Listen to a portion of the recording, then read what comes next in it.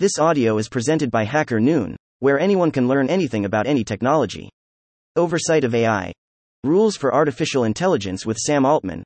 By Gold Standard Data Science. Tip disclaimer. This transcript was copied from YouTube and improved and formatted by ChatGPT. Some wordings may have been slightly changed due to an incomplete transcript. The video. https://www.youtube.com. Watch. V equals TO0J2YW7USM and embeddable equals true. This hearing is on the oversight of our artificial intelligence, the first in a series of hearings intended to write the rules of AI. Our goal is to demystify and hold accountable those new technologies to avoid some of the mistakes of the past. And now for some introductory remarks. Too often we have seen what happens when technology outpaces regulation: the unbridled exploitation of personal data, the proliferation of disinformation, and the deepening of societal inequalities. We have seen how algorithmic biases can perpetuate discrimination and prejudice, and how the lack of transparency can undermine public trust. This is not the future we want. If you were listening from home, you might have thought that voice was mine and the words from me.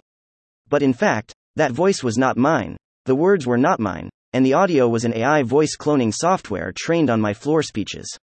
The remarks were written by ChatGPT when it was asked how I would open this hearing, and you heard just now the result.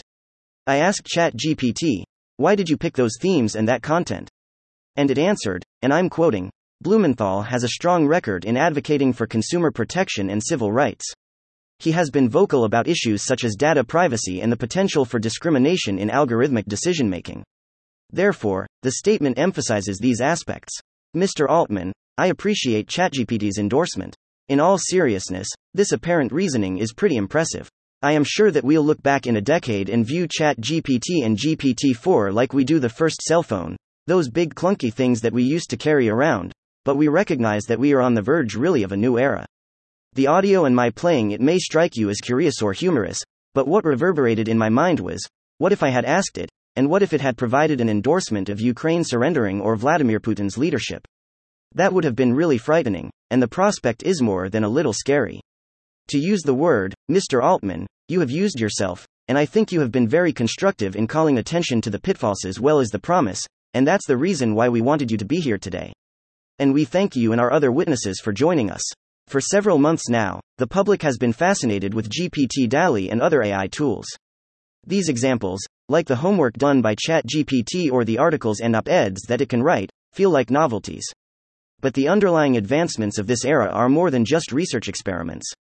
They are no longer fantasies of science fiction, they are real and present. The promises of curing cancer or developing new understandings of physics and biology or modeling climate and weather are all very encouraging and hopeful.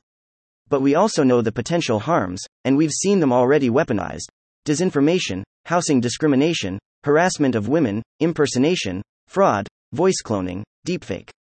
These are the potential risks despite the other rewards. And for me, perhaps the biggest nightmare is the looming new industrial revolution, the displacement of millions of workers, the loss of huge numbers of jobs, the need to prepare for this new industrial revolution in skill training and relocation that may be required. And already, industry leaders are calling attention to those challenges. To quote ChatGPT, this is not necessarily the future that we want. We need to maximize the good over the bad. Congress has a choice now. We have the same choice when we face social media. We failed to seize that moment. The result: ice predators on the internet, toxic and harmful content. And Senator Blackburn and I, and others like Senator Durbin on the Judiciary Committee, are trying to deal with it. Kids Online Safety Act. But Congress failed to meet the moment on social media. Now we have the obligation to do it on AI before the threats and the risks become real. Sensible safeguards are not in opposition to innovation. Accountability is not a burden, far from it. They are the foundation of how we can move ahead while protecting public trust.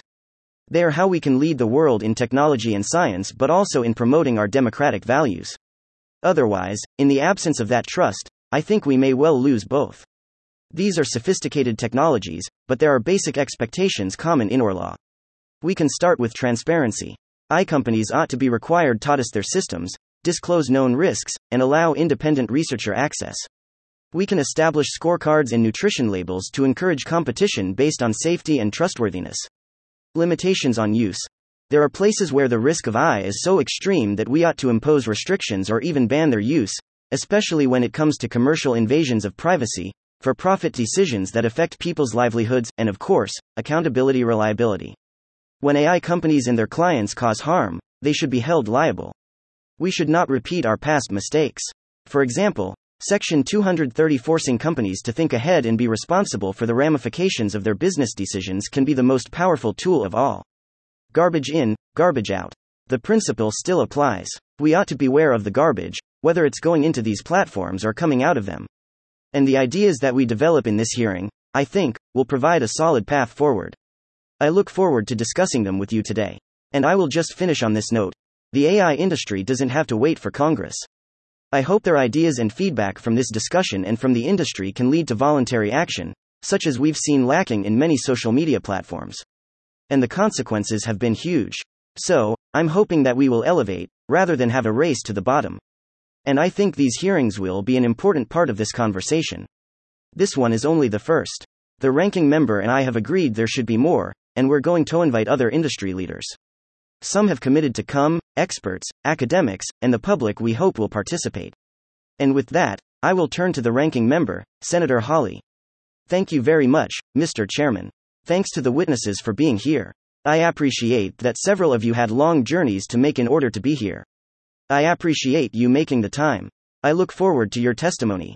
I want to thank Senator Blumenthal for convening this hearing, for being a leader on this topic. You know, a year ago, we couldn't have had this hearing because the technology that we're talking about had not burst into public consciousness. That gives us a sense, I think, of just how rapidly this technology that we're talking about today is changing and evolving and transforming our world right before our very eyes. I was talking with someone just last night, a researcher in the field of psychiatry, who was pointing out to me that the ChatGPT and generative AI, this large language models, it's really like the invention of the internet in scale, at least, and potentially far more significant than that. We could be looking at one of the most significant technological innovations in human history. And I think my question is, what kind of an innovation is it going to be? Is it going to be like the printing press that diffused knowledge and power and learning widely across the landscape, that empowered ordinary, everyday individuals, that led to greater flourishing, that led above all to greater liberty? Or is it going to be more like the atom bomb? Huge technological breakthrough, but the consequences severe, terrible, continue to haunt us to this day. I don't know the answer to that question. I don't think any of us in the room know the answer to that question because I think the answer has not yet been written. And to a certain extent, it's up to us here and to us as the American people to write the answer. What kind of technology will this be? How will we use it to better our lives? How will we use it to actually harness the power of technological innovation for the good of the American people, for the liberty of the American people, not for the power of the few? You know, I was reminded of the psychologist and writer Carl Jung, who said at the beginning of the last century that our ability for technological innovation, our capacity for technological revolution had far outpaced our ethical and moral ability to apply and harness the technology we developed. That was a century ago. I think the story of the 20th century largely bore him out. And I just wonder, what will we say as we look back at this moment? About these new technologies, about generative AI, about these language models, and about the hosts of other AI capacities that are even right now under development, not just in this country but in China, at the countries of our adversaries and all around the world. And I think that the question that Jung posed is really the question that faces us. Will we strike that balance between technological innovation and our ethical and moral responsibility to humanity, to liberty, to the freedom of this country? I hope that today's hearing will take us a step closer to that answer. Thank you, Mr. Chairman. Thanks, Senator Hawley. I'm going to turn to the chairman of the Judiciary Committee and the ranking member, Senator Graham, if they have opening remarks as well. Yes, Mr. Chairman, thank you very much, and Senator Hawley as well. Last week, in the full committee Senate Judiciary Committee, we dealt with an issue thought had been waiting for attention for almost 2 decades, and that is what to do with social media when it comes to the abuse of children. We had 4 bills initially that were considered by this committee, and what may be history in the making, we passed all 4 bills with unanimous roll calls. I can't remember another time when we've done that on an issue that important. It's an indication, I think, of the important position of this committee in the national debate on issues that affect every single family and affect our future in a profound way. 1989 was a historic watershed year in America because that's when Seinfeld arrived, and we had a sitcom which was supposedly about little or nothing, which turned out to be enduring. I like to watch it, obviously, and I'm always marveling when they show the phones that they used in 1989, and I think about those in comparison to what we carry around in our pockets today. It's a dramatic change. And I guess the question as I look at that is, does this change in phone technology that we've witnessed through the sitcom really exemplify a profound change in America? Still unanswered. But the very basic question we face is whether or not the issue of AI is a quantitative change in technology or a qualitative change. The suggestions that I've heard from experts in the field suggest it's qualitative. Is AI fundamentally different? Is it a game changer? Is it so disruptive that we need to treat it differently than other forms of innovation?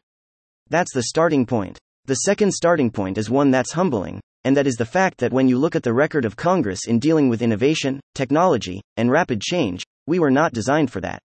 In fact, the Senate was not created for that purpose, but just the opposite. Slow things down, take a harder look at it, don't react to public sentiment, make sure you're doing the right thing. Well, I've heard of the potential, the positive potential of AI, and it is enormous. You can go through lists of the deployment of technology that would say that an idea you can sketch on a website or on a napkin can generate functioning code. Pharmaceutical companies could use the technology to identify new candidates to treat disease. The list goes on. And then, of course, the danger, and it's profound as well. So, I'm glad that this hearing has taken place, and I think it's important for all of us to participate. I'm glad that it's a bipartisan approach. We're going to have to scramble to keep up with the pace of innovation in terms of our government's public response to it, but this is a great start.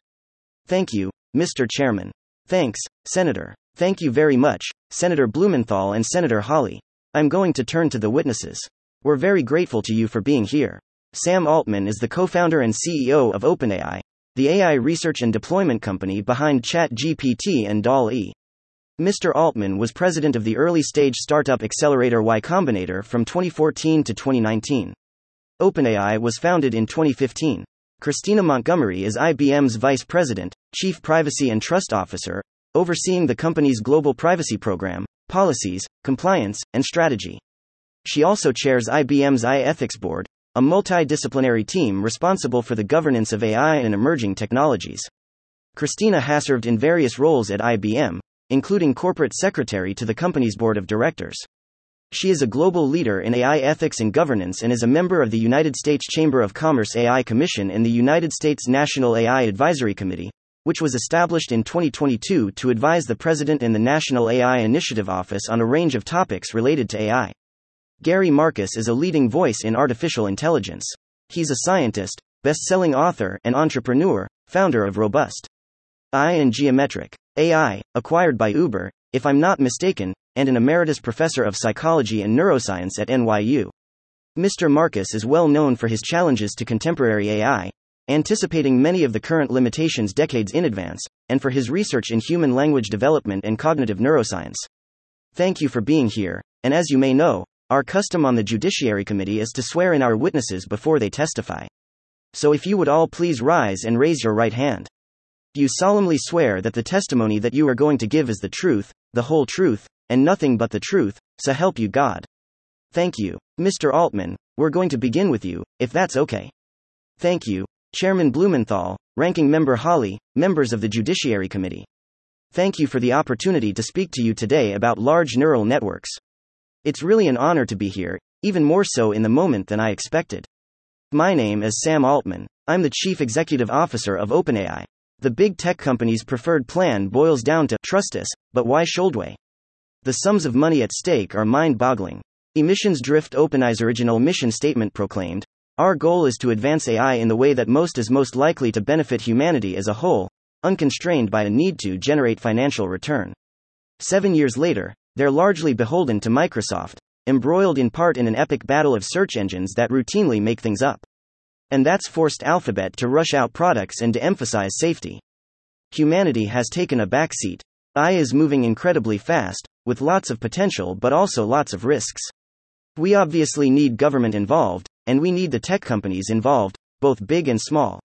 But we also need independent scientists, not just so that we scientists can have a voice but so that we can participate directly in addressing the problems and evaluating solutions, and not just after products are released, but before. I'm glad that Sam mentioned that we need tight collaboration between independent scientists and governments in order to hold the company's feet to the fire, allowing independent access to the assist independent sciences, allowing independent scientists access to these systems before they are widely released as part of a clinical trial like safety evaluation as a vital first step. Ultimately, we may need something like CERN, global, international, and neutral but focused on AI safety, rather than high-energy physics. We have unprecedented opportunities here, but we are also facing a perfect storm of corporate irresponsibility, widespread deployment, lack of adequate regulation, and inherent unreliability. AI is among the most world-changing technologies ever, already changing things more rapidly than almost any technology in history. We acted too slowly with social media. Many unfortunate decisions got locked in with lasting consequences. The choices we make now will have lasting effects for decades, maybe even centuries. The very fact that we are here today in bipartisan fashion to discuss these matters gives me some hope. Thank you, Mr. Chairman. Thanks very much, Professor Marcus. We're going to have 7-minute rounds of questioning, and I will begin. First of all, Professor Marcus, we are here today because we do face that perfect storm. Some of us might characterize it more like a bomb in a china shop, not a bull. And as Senator Hawley indicated, there are precedents here, not only the atomic warfare era but also the Genome Project, the research on genetics, where there was international cooperation as a result. And we want to avoid those past mistakes, as I indicated in my opening statement that were committed on social media. That is precisely the reason we're here today. ChatGPT makes mistakes, all AI does, and it can be a convincing liar. What people call hallucinations, that might be an innocent problem in the opening of a judiciary subcommittee hearing where a voice is impersonated. Mine in this instance are quotes from research papers that don't exist. But ChatGPT and Bard are willing to answer questions about life or death matters. For example, drug interactions. And those kinds of mistakes can be deeply damaging. I'm interested in how we can have reliable information about the accuracy and trustworthiness of these models and how we can create competition in consumer disclosures that reward greater accuracy. The National Institutes of Standards and Technology actually already has an AI accuracy test, the Face Recognition Vendor Test. It doesn't solve for all the issues with facial recognition, but the scorecard does provide useful information about the capabilities and flaws of these systems. So there's work on models to assure accuracy and integrity. My question, let me begin with you, Mr. Altman, is, should we consider independent testing labs to provide scorecards and nutrition labels are the equivalent of nutrition labels, packaging that indicates to people whether or not the content can be trusted, what the ingredients are, and what the garbage going in may be because it could result in garbage going out? Yeah, I think that's a great idea. I think that companies should put their own sort of, here the results of our test of our model before we release it. Here's where it has weaknesses, here's where it has strengths. But also, independent audits for that are very important. These models are getting more accurate over time. This is, as we have, I think, said as loudly as anyone, this technology is in its early stages. It definitely still makes mistakes. We find that people, that users, are pretty sophisticated and understand where the mistakes are, that they need or likely to be, that they need to be responsible for verifying what the models say, that they go off and check it.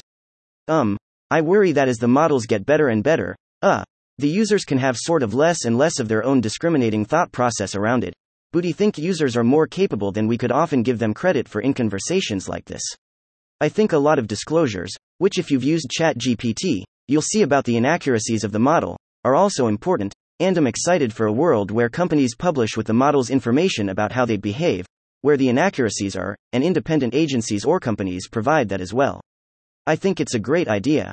I alluded in my opening remarks to the jobs issue, the economic effects on employment. I think you have said, in fact, and I'm going to quote, development of superhuman machine intelligence is probably the greatest threat to the continued existence of humanity, end quote. You may have had in mind the effect on jobs, which is really my biggest nightmare in the long term. Let me ask you what your biggest nightmare is and whether you share that concern. Like with all technological revolutions, I expect there to be significant impact on jobs, but exactly what that impact looks like is very difficult to predict. If we went back to the other side of a previous technological revolution, talking about the jobs that exist on the other side, you can go back and read books of this. It's what people said at the time. It's difficult. I believe that there will be far greater jobs on the other side of this, and the jobs of today will get better. I think it's important. First of all, I think it's important to understand and think about GPT-4 as a tool, not a creature, which is easy to get confused. And it's a tool that people have a great deal of control over and how they use it. And second, GPT-4 and things other systems like it are good at doing tasks, not jobs.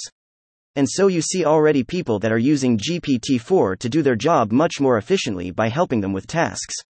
Now GPT-4 will, I think, entirely automate away some jobs, and it will create new ones that we believe will be much better.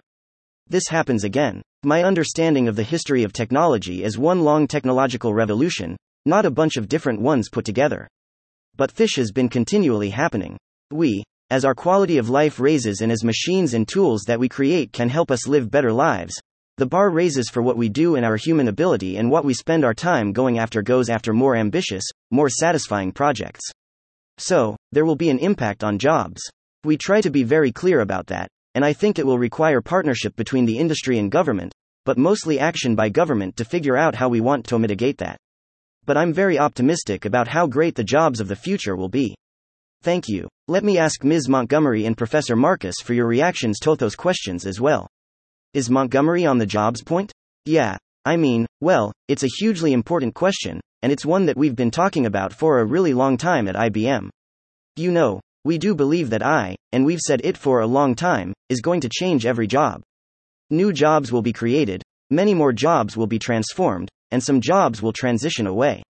I'm a personal example of a job that didn't exist when I joined IBM, and I have a team of AI governance professionals who are in new roles that we created. You know, as early as 3 years ago, they're new and they're growing.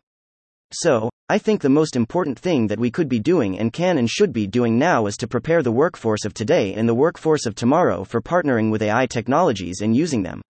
And we've been very involved for years now in doing that, in focusing on skills-based hiring, in educating for the skills of the future.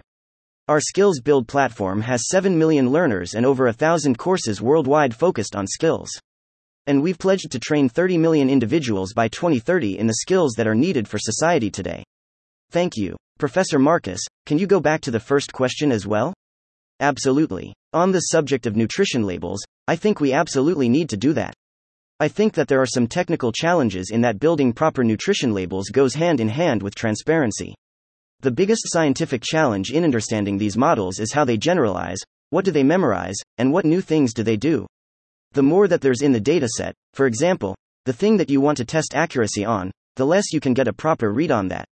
So, it's important, first of all, that scientists be part of that process, and second, that we have much greater transparency about what actually goes into these systems.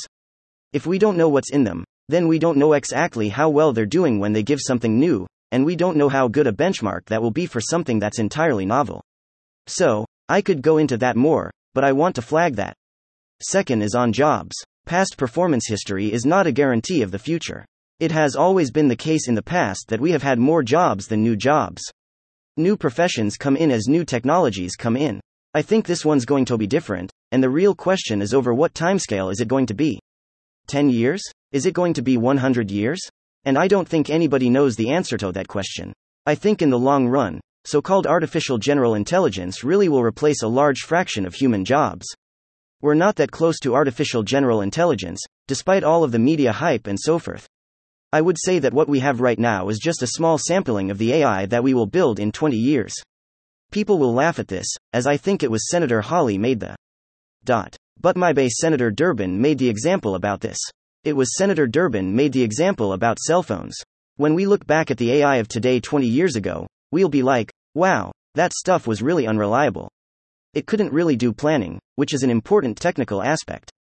Its reasoning abilities were limited. But when we get to AGI or artificial general intelligence, let's say it's 50 years, that really is going to have, I think, profound effects on labor, and there's no way around that.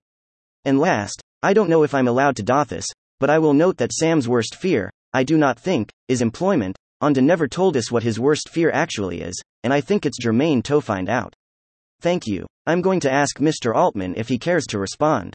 Look, we have tried to be very clear about the magnitude of the risks here. I think jobs and employment and what we're all going to do with our time really matters. I agree that when we get to very powerful systems, the landscape will change.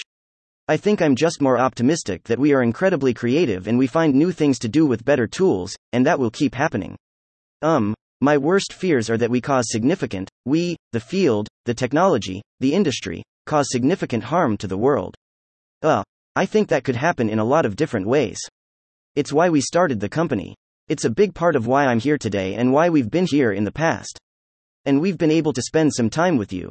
I think if this technology goes wrong, it can go quite wrong, and we want to be vocal about that. We want to work with the government to prevent that from happening.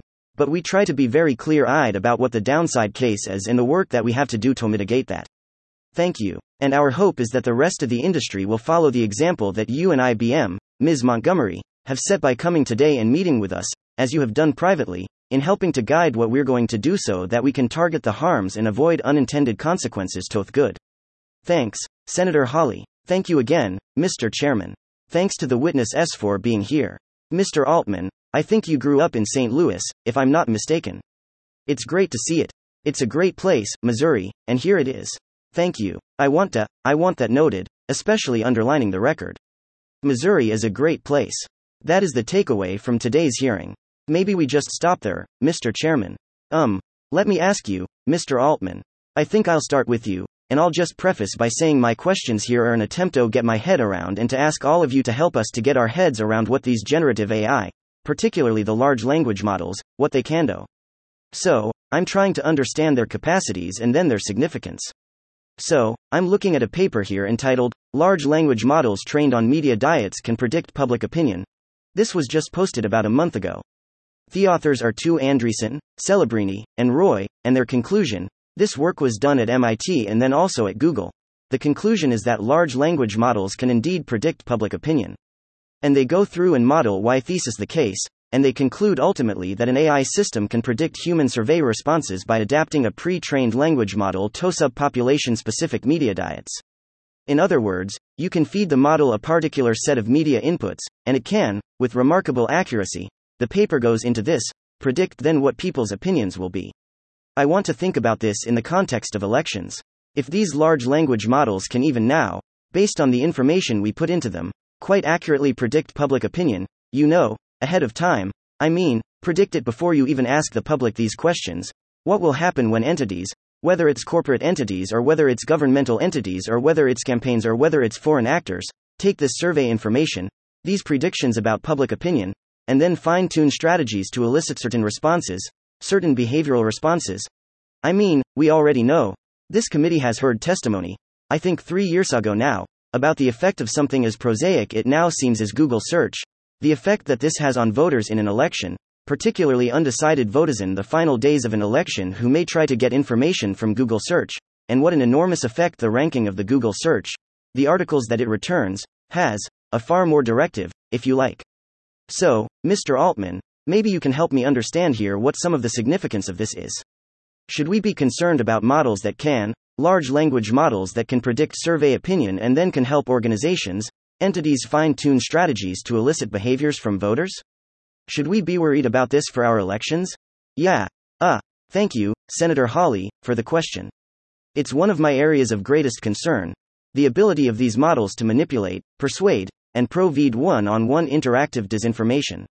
I think that's a broader version of what you're talking about. But given that we're going to face an election next year, and these models are getting better, I think this is a significant area of concern. I think there's a lot of policies that companies can voluntarily adopt, and I'm happy to talk about what we do there. I do think some regulation would be quite wise on this topic. Someone mentioned earlier it's something we really agree with. People need to know if they're talking to an AI, if the content they're looking at might be generated or might not. I think it's a great thing to do, to make that clear.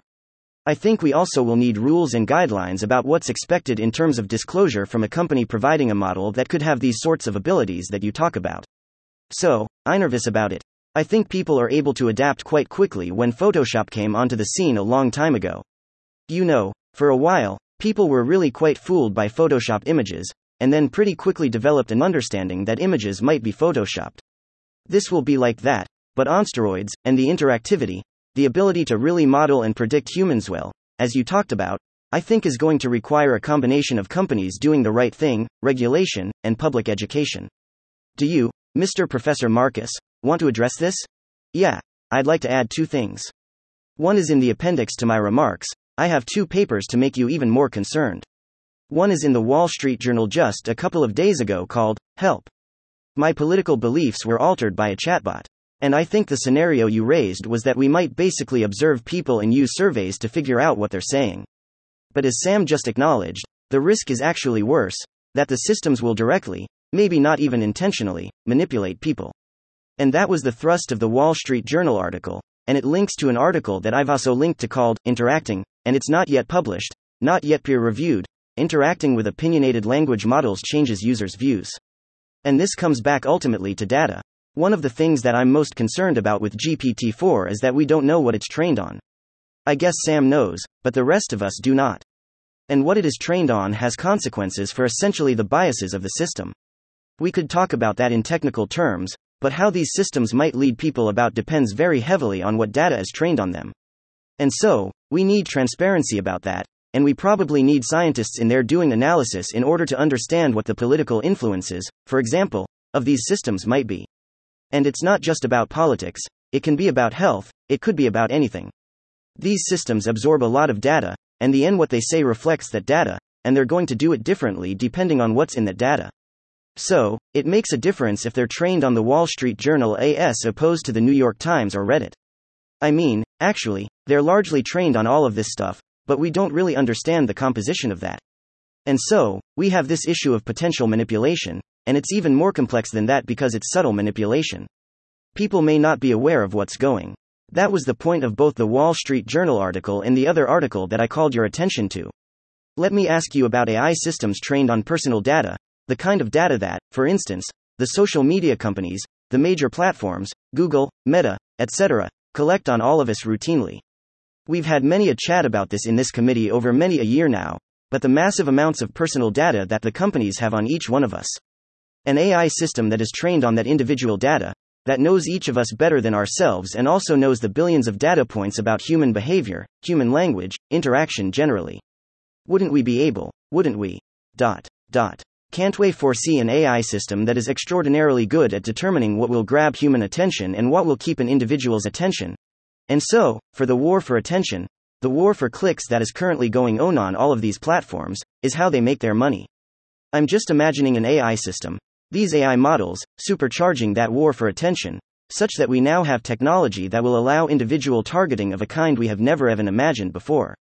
Where the AI will know exactly what Sam Altman finds attention grabbing, will know exactly what Josh Hawley finds attention grabbing, will be able to elicit, to grab our attention and then elicit responses from use in a way that we have never before been able to imagine. Should we be concerned about that for its corporate applications, for the monetary applications, fourth manipulation that could come from that, Mr. Altman? Yes, we should be concerned about that. To be clear, OpenAI does not have an ad-based business model. So, we're not trying to build up these profiles of our users. We're not trying to get them to use it more. Actually, we'd love it if they use it less because we don't have enough GPUs. But I think other companies are already and certainly will in the future use AI models to create very good ad predictions of what a user will like. I think it's already happening in many ways. Mr. Marcus, what do you think? Do you want to add? Yes, and perhaps Ms. Montgomery will want to as well. But I don't. Hypert. Yes, and perhaps Ms. Montgomery will want to as well. I don't, but hyper-targeting of advertising is definitely going to come. I agree that that's not been OpenAI's business model. Of course, now they're working for Microsoft, and I don't know what's in Microsoft's thoughts. But we will definitely see it. Maybe it will be with open-source language models. I don't know, but the technology there is, let's say, partway there to being able to do that, and we'll certainly get there. So, we're an enterprise technology company, not consumer-focused. So, the space isn't one that we necessarily operate in terms of.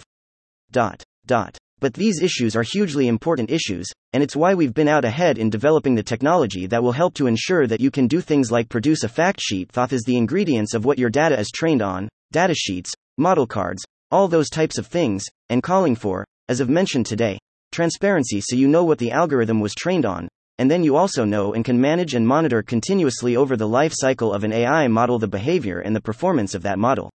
Senator Durbin. Thank you. I think what's happening today in this hearing room is historic. I can't recall when we've had people representing large corporations or private sector entities come before us and plead with us to regulate them. And in fact, many people in the Senate have based their careers on the opposite, that the economy will thrive if the government gets the hell out of the way. And what I'm hearing instead today is that, stop me before I innovate again, message, and I'm just curious as to how we're going to achieve this. As I mentioned Section 230 in my opening remarks, we learned something there. We decided that in Section 230, we were basically going to absolve the industry from liability for a period of time as it came into being. Well, Mr. Alderman, on the podcast earlier this year, you agreed with host Kara Swisher that Section 230 doesn't apply to generative AI, and that developers like OpenAI should not be entitled to full immunity for harms caused by their products. So, what have we learned from 230 that applies to your situation with AI? Thank you for the question, Senator. I don't know yet exactly what the right answer here is. I'd love to collaborate with you to figure it out. I do think for a very new technology, we need a new framework. Certainly, companies like ours bear a lot of responsibility for the tools that we put out in the world, but tool users do as well, and how we want, and also people that will build on top of it between them and the end consumer, and how we want to come up with a liability framework. There is a super important question, and we'd love to work together. The point I want to make is this: when it came to online platforms, the inclination of the government was to get out of the way. This is a new industry, don't over-regulate it. In fact, give them some breathing space and see what happens. I'm not sure I'm happy with the outcome as I look at online platforms. Me either, and the harms that they have created, problems that we've seen demonstrated in this committee, child exploitation, cyberbullying, online drug sales, and more. I don't want to repeat that mistake again, and what I hear is the opposite suggestion from the private sector, and that is, come in the front end of this thing and establish some liability standards. Precision regulation. For a major company like IBM to come before this committee and say to the government, please regulate us. Can you explain the difference in thinking from the past and now? Yeah, absolutely. So, for us, this comes back to the issue of trust and trust in the technology. Trust is our license to operate, as I mentioned in my remarks.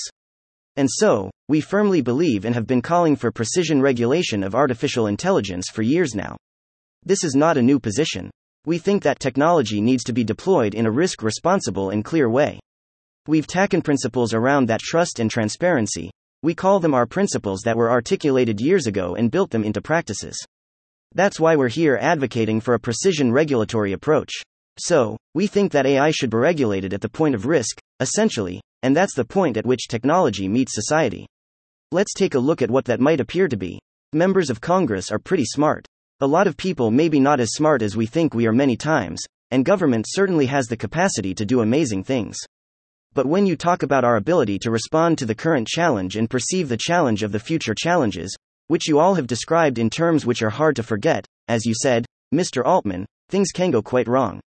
She said, Mr. Marcus, democracy is threatened. I mean, the magnitude of the challenge you're giving us is substantial. And I'm not sure that we respond quickly and with enough expertise to deal with it, Professor Marcus. You made a reference to CERN, the International Arbiter of Nuclear Research. I suppose I don't think that's a fair characterization, but it's a characterization. I'll start with, what is it? What agency of this government do you think exists that could respond to the challenge that you've laid down today? We have many agencies that can respond in some ways. For example, the FTC, we have CC, and there are many agencies that can. But my view is that we probably need a cabinet-level organization within the United States in order to address this. And my reasoning for that is that the number of risks is large, the amount of information to keep up on is so much. I think we need a lot of technical expertise. I think we need a lot of coordination of these efforts. So there is one model here where we stick to only existing law and try to shape all of what we need to do, and each agency does their own thing. But I think that AI is going to be such a large part of our future and is so complicated and moving so fast. This does not fully solve your problem about a dynamic world, but it's a step in that direction to have an agency whose full-time job is to do this. I personally have suggested, in fact, that we should want to do this in a global way. I wrote an article in The Economist. I have a link in here, an invited essay for The Economist, suggesting we might want an international agency for AI. That's what I wanted to go to next. And that is the fact that, aside from the CERN and nuclear examples, because the government was involved in that from day one, at least in the United States, but now we're dealing with innovation which doesn't necessarily have a boundary. We may create a great US agency, and I hope that we do, that may have jurisdiction over US corporations and US activity, but doesn't have a thing to do with what's going to bombard us from outside the United States. How do you give this international authority the authority to regulate in a fair way for all entities involved in AI? I think that's probably over my pay grade. I would like to see it happen, and I think it may be inevitable that we push there. I I think the politics behind it are obviously complicated. I'm really heartened by the degree to which this room is bipartisan and supporting the same things, and that makes me feel like it might be possible. I would like to see the United States take leadership in such an organization. It has to involve the whole world and not just the US to work properly. I think even from the perspective of the companies, it would be a good thing. So the companies themselves do not want a situation where you take these models which are expensive to train, and you have to have 190 some of them, one for every country. That wouldn't be a good way of operating. When you think about the energy costs alone just for training these systems, it would not be a good model if every country has its own policies in each jurisdiction, every company has to train another model. And maybe, different states are different, so Missouri and California have different rules. And so then that requires even more training of these expensive models with huge climate impact. And I mean, it would be very difficult for the companies to operate if there was no global coordination.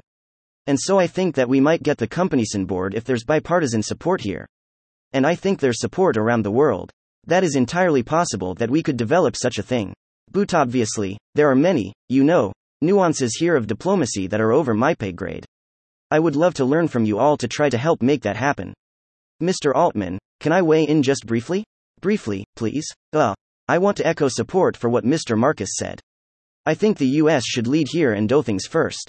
But to be effective, we do need something global, as you mentioned. This can happen everywhere. There is precedent. I know it sounds naive to call for something like this, and it sounds really hard. There is precedent. We've done it before with the IAEA. We've talked about doing it for other technologies.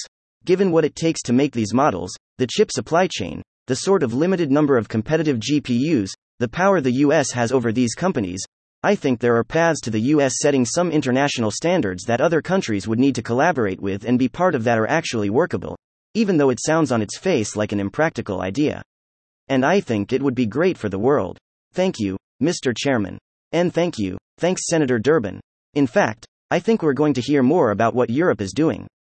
The European Parliament is already acting on an AI ACT, particularly on social media. Europe is ahead of us. We need to be in the lead. I think your point is very well taken. Let me turn to Senator Graham. Senator Blackburn, thank you, Mr. Chairman, and thank you all for being here with us today. I put into my ChatGPT account, should Congress regulate AI ChatGPT? And it gave me 4 pros, 4 cons, and says ultimately the decision rests with Congress and deserves careful consideration.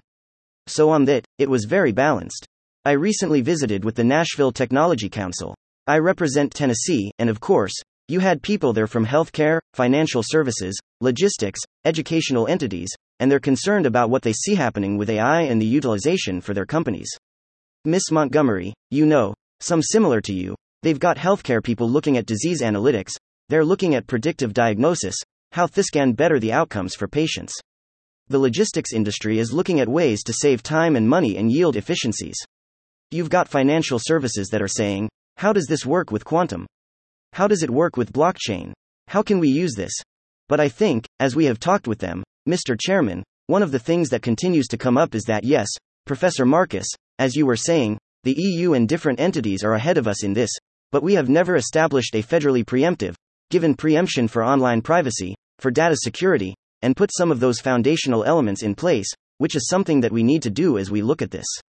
And it will require that the Commerce Committee and Judiciary Committee decide how we move forward so that people own their virtual, you. Mr. Altman, I was glad to see last week that your OpenAI models are not going to be trained using consumer data. I think that is important. And if we have a second round, I've got a host of questions for you on data security and privacy. But I think it's important to let people control their virtual, their information in these settings. And I want to come to you on music and content creation because we've got a lot of songwriters and artists, and I think we have the best creative community on the face of the earth. They're in Tennessee, and they should be able to decide if their copyrighted songs and images are going to be used to train these models. And I'm concerned about OpenAI's Jukebox. It offers some re-renditions in the style of Garth Brooks, which suggests that OpenAI is trained on Garth Brooks songs. I went in this weekend and I said, write me a song that sounds like Garth Brooks, and it gave me a different version of Simple Man. So it is interesting that it would do that.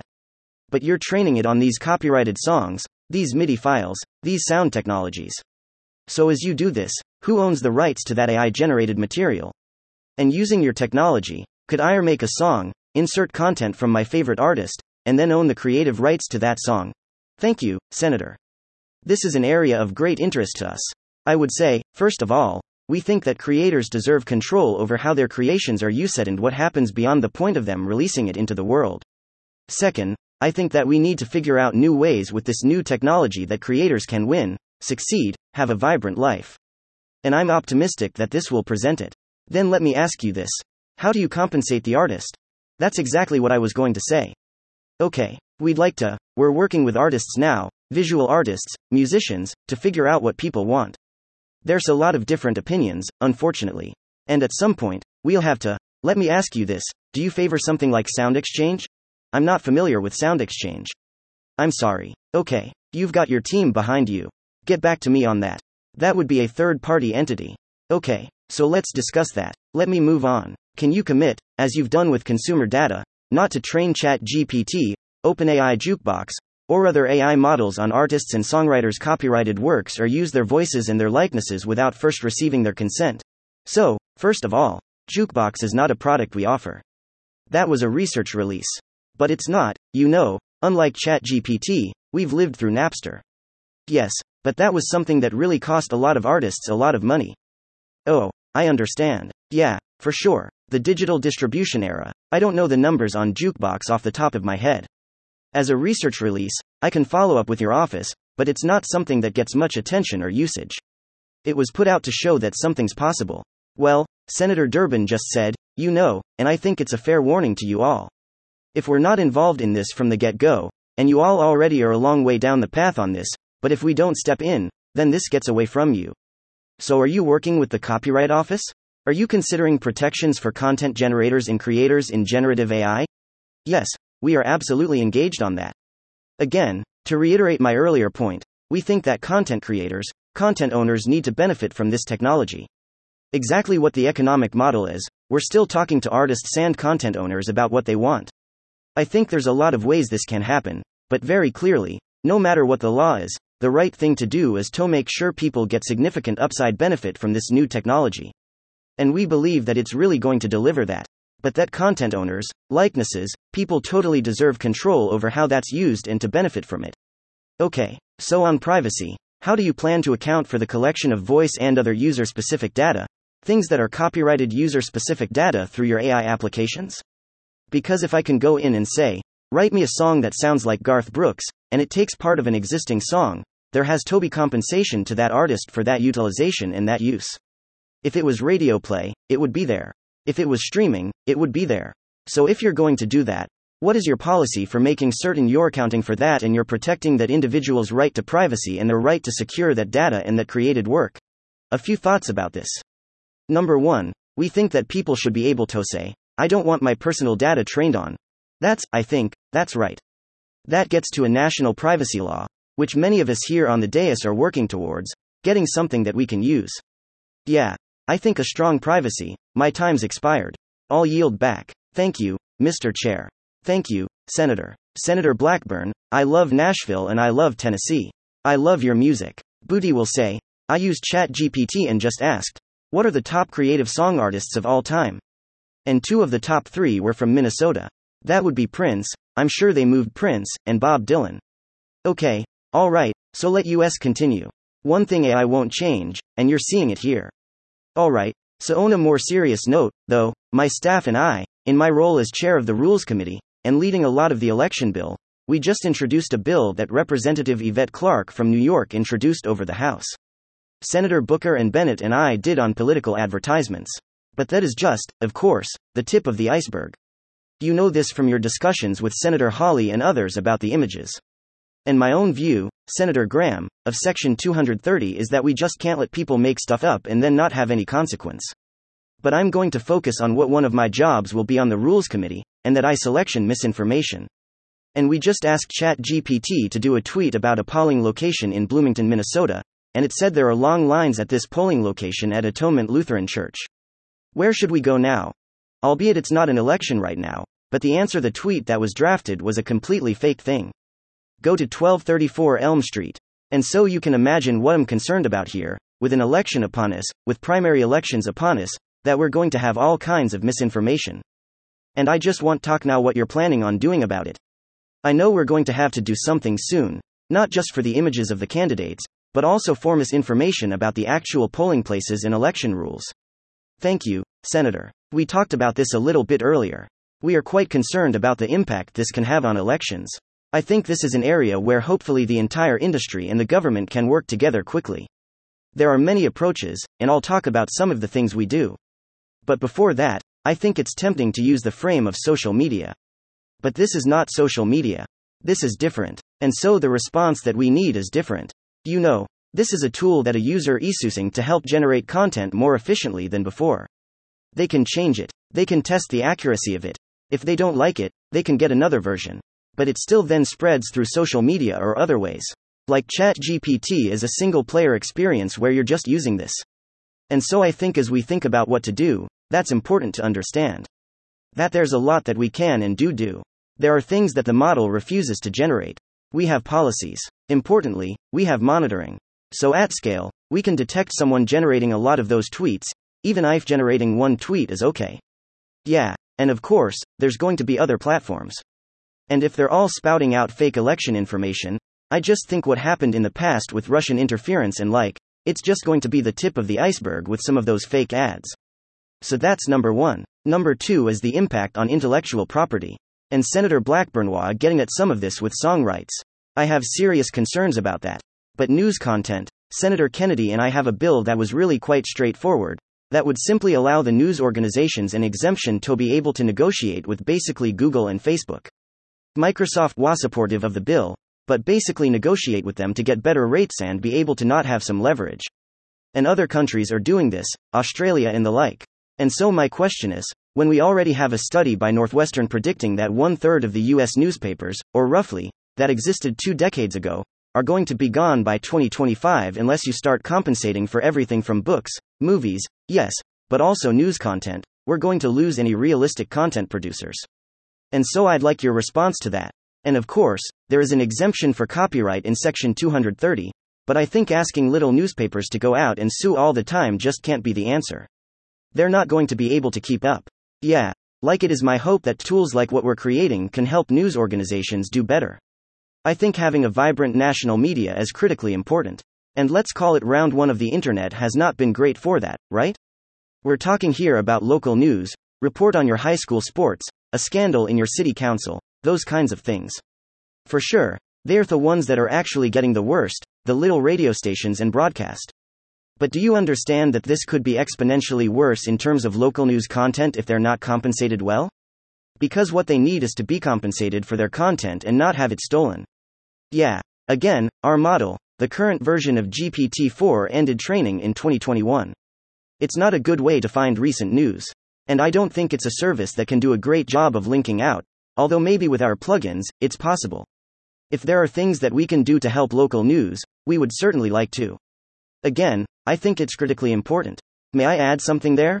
Yeah, but let me just ask you a question. You can combine them quickly. More transparency on the platforms. Senator Coons and Senator Cassidy and I have the Platform Accountability Transparency Act to give researchers access to this information, the algorithms and the like, on social media data. Would that be helpful? And then why don't you just say yes or no and then go at it? The transparency is absolutely critical here to understand the political ramifications, the bias ramifications, and so forth. We need transparency about the data. We need to know more about how the models work. We need to have scientists have access to them. I was just going to amplify your earlier point about local news. A lot of news is going to be generated by these systems. They're not reliable. NewsGuard already is a study, sorry, it's not in my appendix, but I will get it to your office, showing that something like 50 websites are already generated by bots. We're going to see much more of that. And it's going to make it even more competitive for the local news organizations. And so the quality of the overall news market is going to decline as we have more generated content by systems that aren't actually reliable in the content they're generating. Thank you. And thank you at a very timely Basisto make the argument why we have to mark up this bill again in June. I appreciate it. Thank you, Senator Graham. Thank you, Mr. Chairman and Senator Hawley for having this. I'm trying to find out how it is different than social media and learn from the mistakes we made with social media. The idea of not suing social media companies is to allow the internet to flourish. Because if I slander you, you can sue me. If you're a billboard company and you put up the slander, can you sue the billboard company? We said no. Basically, Section 230 is being used by social media companies to avoid liability for activity that other people generate. When they refuse to comply with their terms of use, a mother calls up the company and says, "This app is being used to bully my child to death. You promised in the terms of use you would prevent bullying." She calls 3 times. She gets no response. The child kills herself and they can't sue. Do you all agree we don't want to do that again? Yes. If I may speak for 1 second, there's a fundamental distinction between reproducing content and generating content. Yeah, but you would like liability where people are harmed? Absolutely. Yes. In fact, IBM has been publicly advocating to condition liability on a reasonable care standard. So let me just make sure I understand the law as it exists today, Mr. Altman. Thank you for coming. Your company is not claiming that Section 230 applies to the tool you have created. Yeah, we're claiming we need to work together to find a totally new approach. I don't think Section 230 is that even the right framework. Okay, so under the law as it exists today, this tool you create, if I'm harmed by it, can I sue you? That is beyond my area of legal. Have you ever been sued? Not for that. No, have you ever been sued at all, your company? Yeah, I get sued. Yeah, we've gotten sued before. Okay, and what for? I mean, they've mostly been pretty frivolous things, like I think happens to any company, but like the examples my colleagues have given from artificial intelligence that could literally ruin our lives, can we go to the company that created that tool and sue them? Is that your understanding? Yeah, I think there needs to be clear responsibility by the companies. But you're not claiming any kind of legal protection, like Section 230 applies to your industry. Is that correct? No, I don't think we're saying that. Mr. Marcus, when it comes to consumers, there seems to be like 3-time tested ways to protect consumers against any product. Statutory schemes, which are non-existent here, legal systems, which maybe appear here, but not social media, and agencies. Go back to Senator Hawley, the atom bomb has put a cloud over humanity, but nuclear power could be one of the solutions to climate change. So what I'm trying to do is make sure that you just can't go build a nuclear power plant. Hey, Bob, what would you like to do today? Let's go build a nuclear power plant. You have a nuclear regulatory commission that governs how you build a plant and is licensed. Do you agree, Mr. Altman, that these tools you're creating should be licensed? Yeah, we've been calling for this. We think that's the simplest way. You get a license. And do you agree with me the simplest way and the most effective way is to have an agency that is more nimble and smarter than Congress, which should be easy to create, overlooking what you do? Yes, we'd be enthusiastic about that. Do you agree with that, Mr. Marcus? Absolutely. Do you agree with that, Senator Montgomery? I would have so many nuances. I think we need to build on what we have in place already.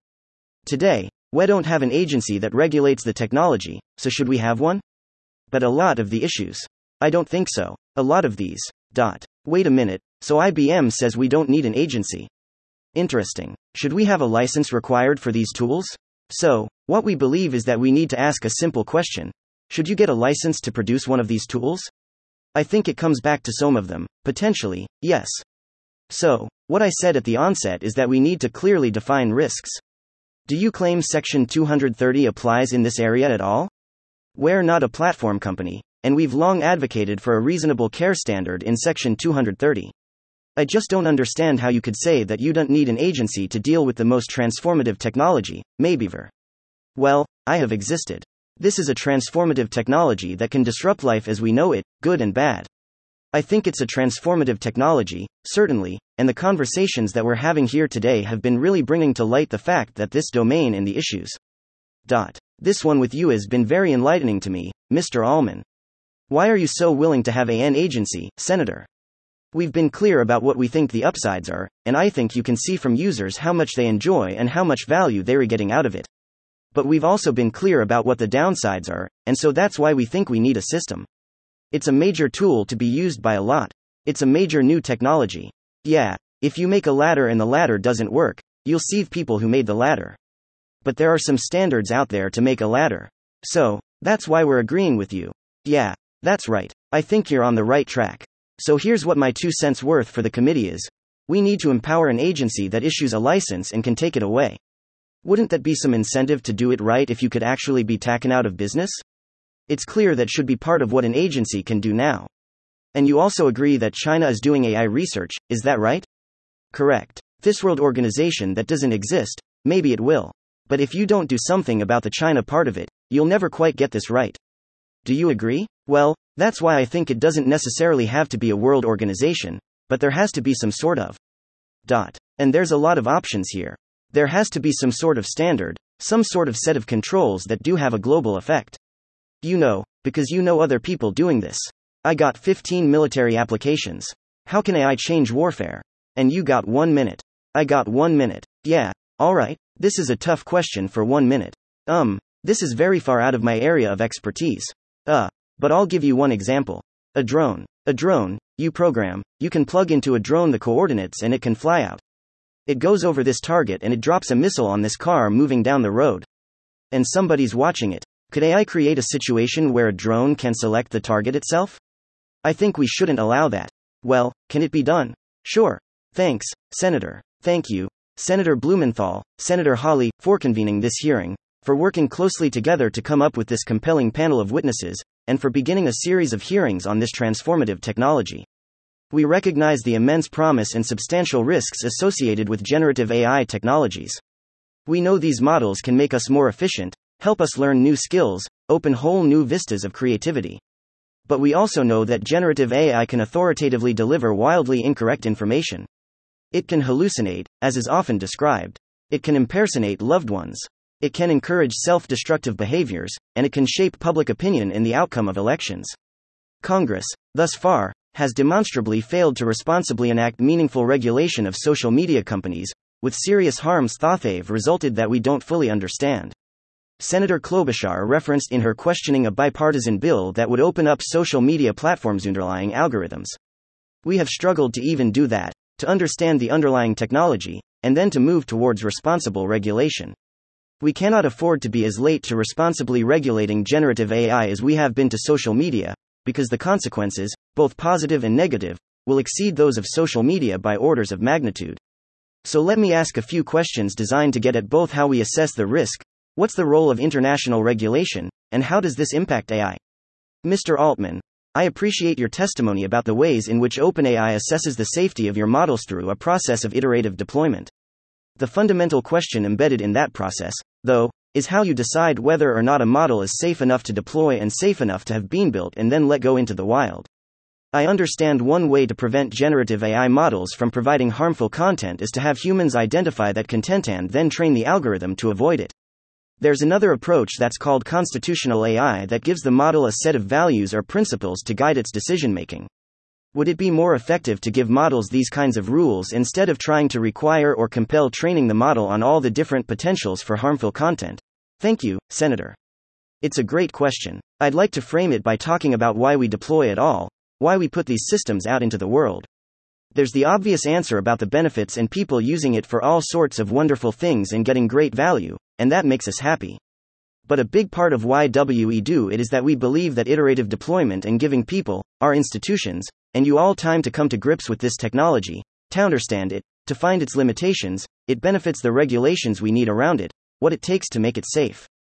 That's really important. Going off to build a super powerful AI system in secret and then dropping it on the world all at once, I think would not go well. So, a big part of our strategy is, while these systems are still relatively weak and deeply imperfect, to find ways to get people to have experience with them, to have contact with reality, and to figure out what we need to do to make it safer and better. That is the only way that I've seen, in the history of new technology and products of this magnitude, to get to a very good outcome. That interaction with the world is very important.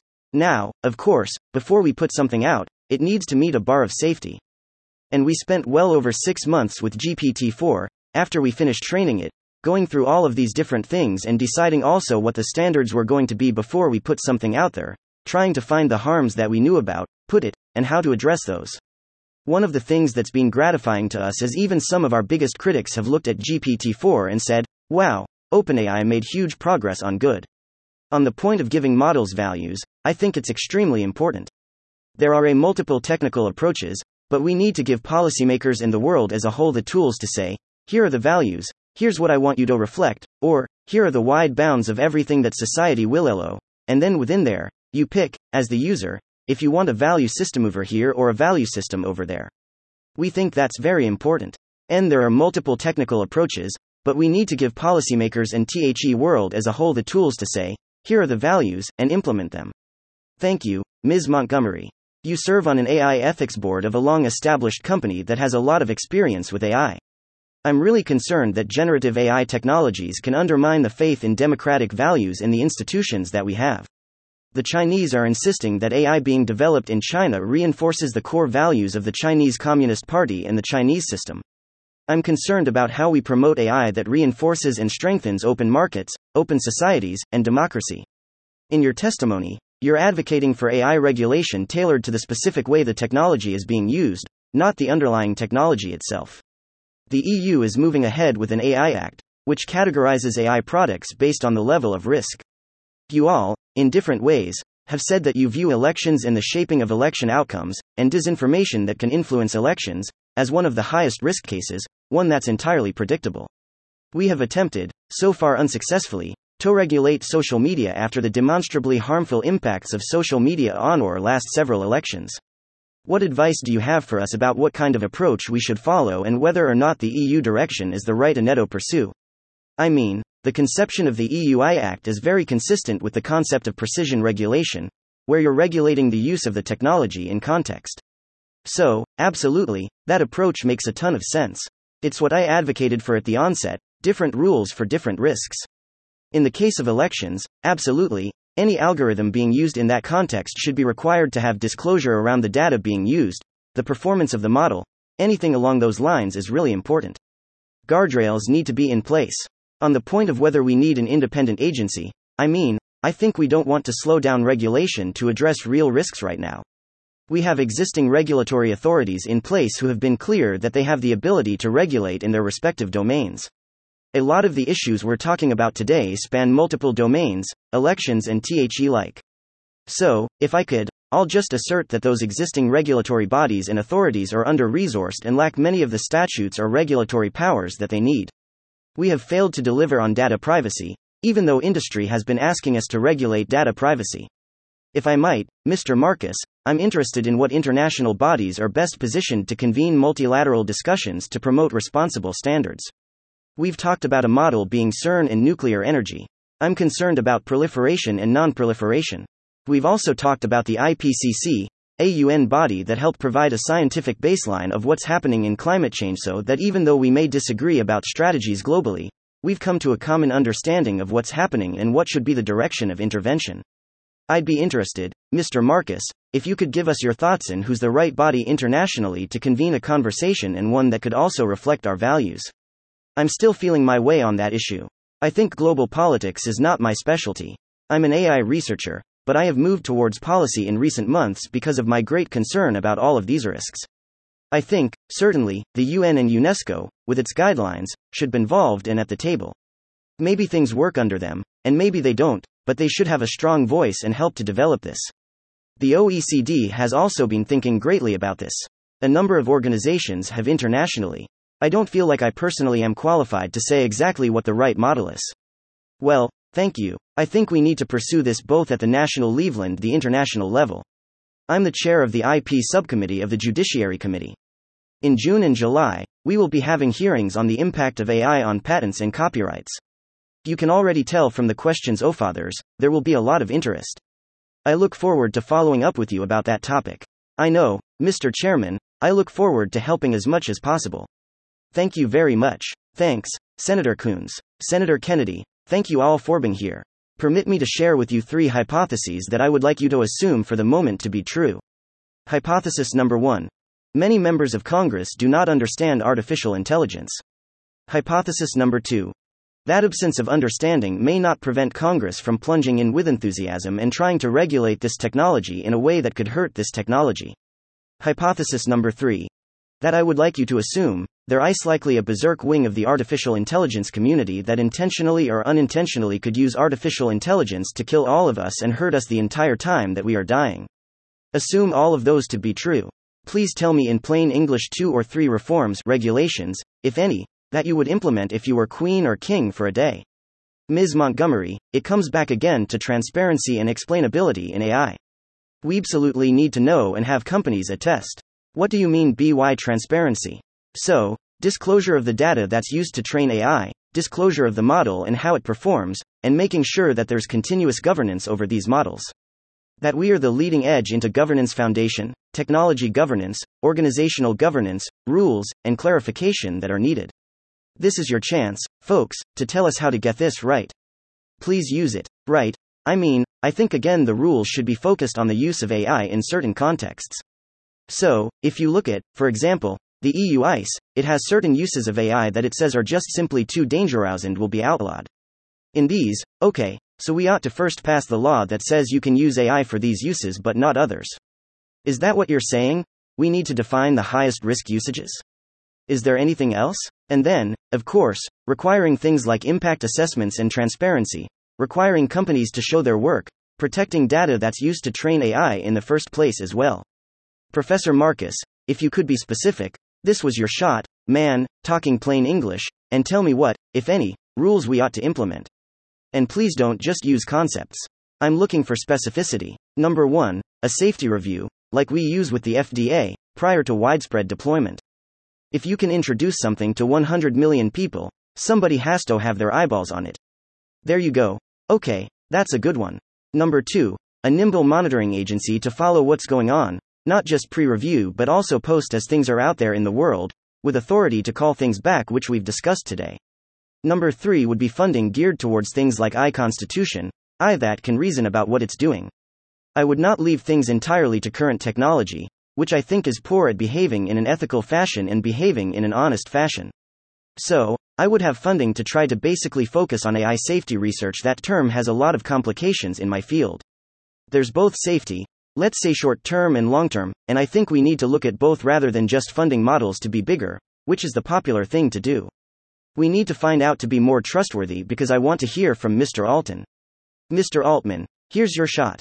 Thank you, Senator. Number 1, I would form a new agency that licenses any effort above a certain scale of capabilities and can take that license away and ensure compliance with safety standards.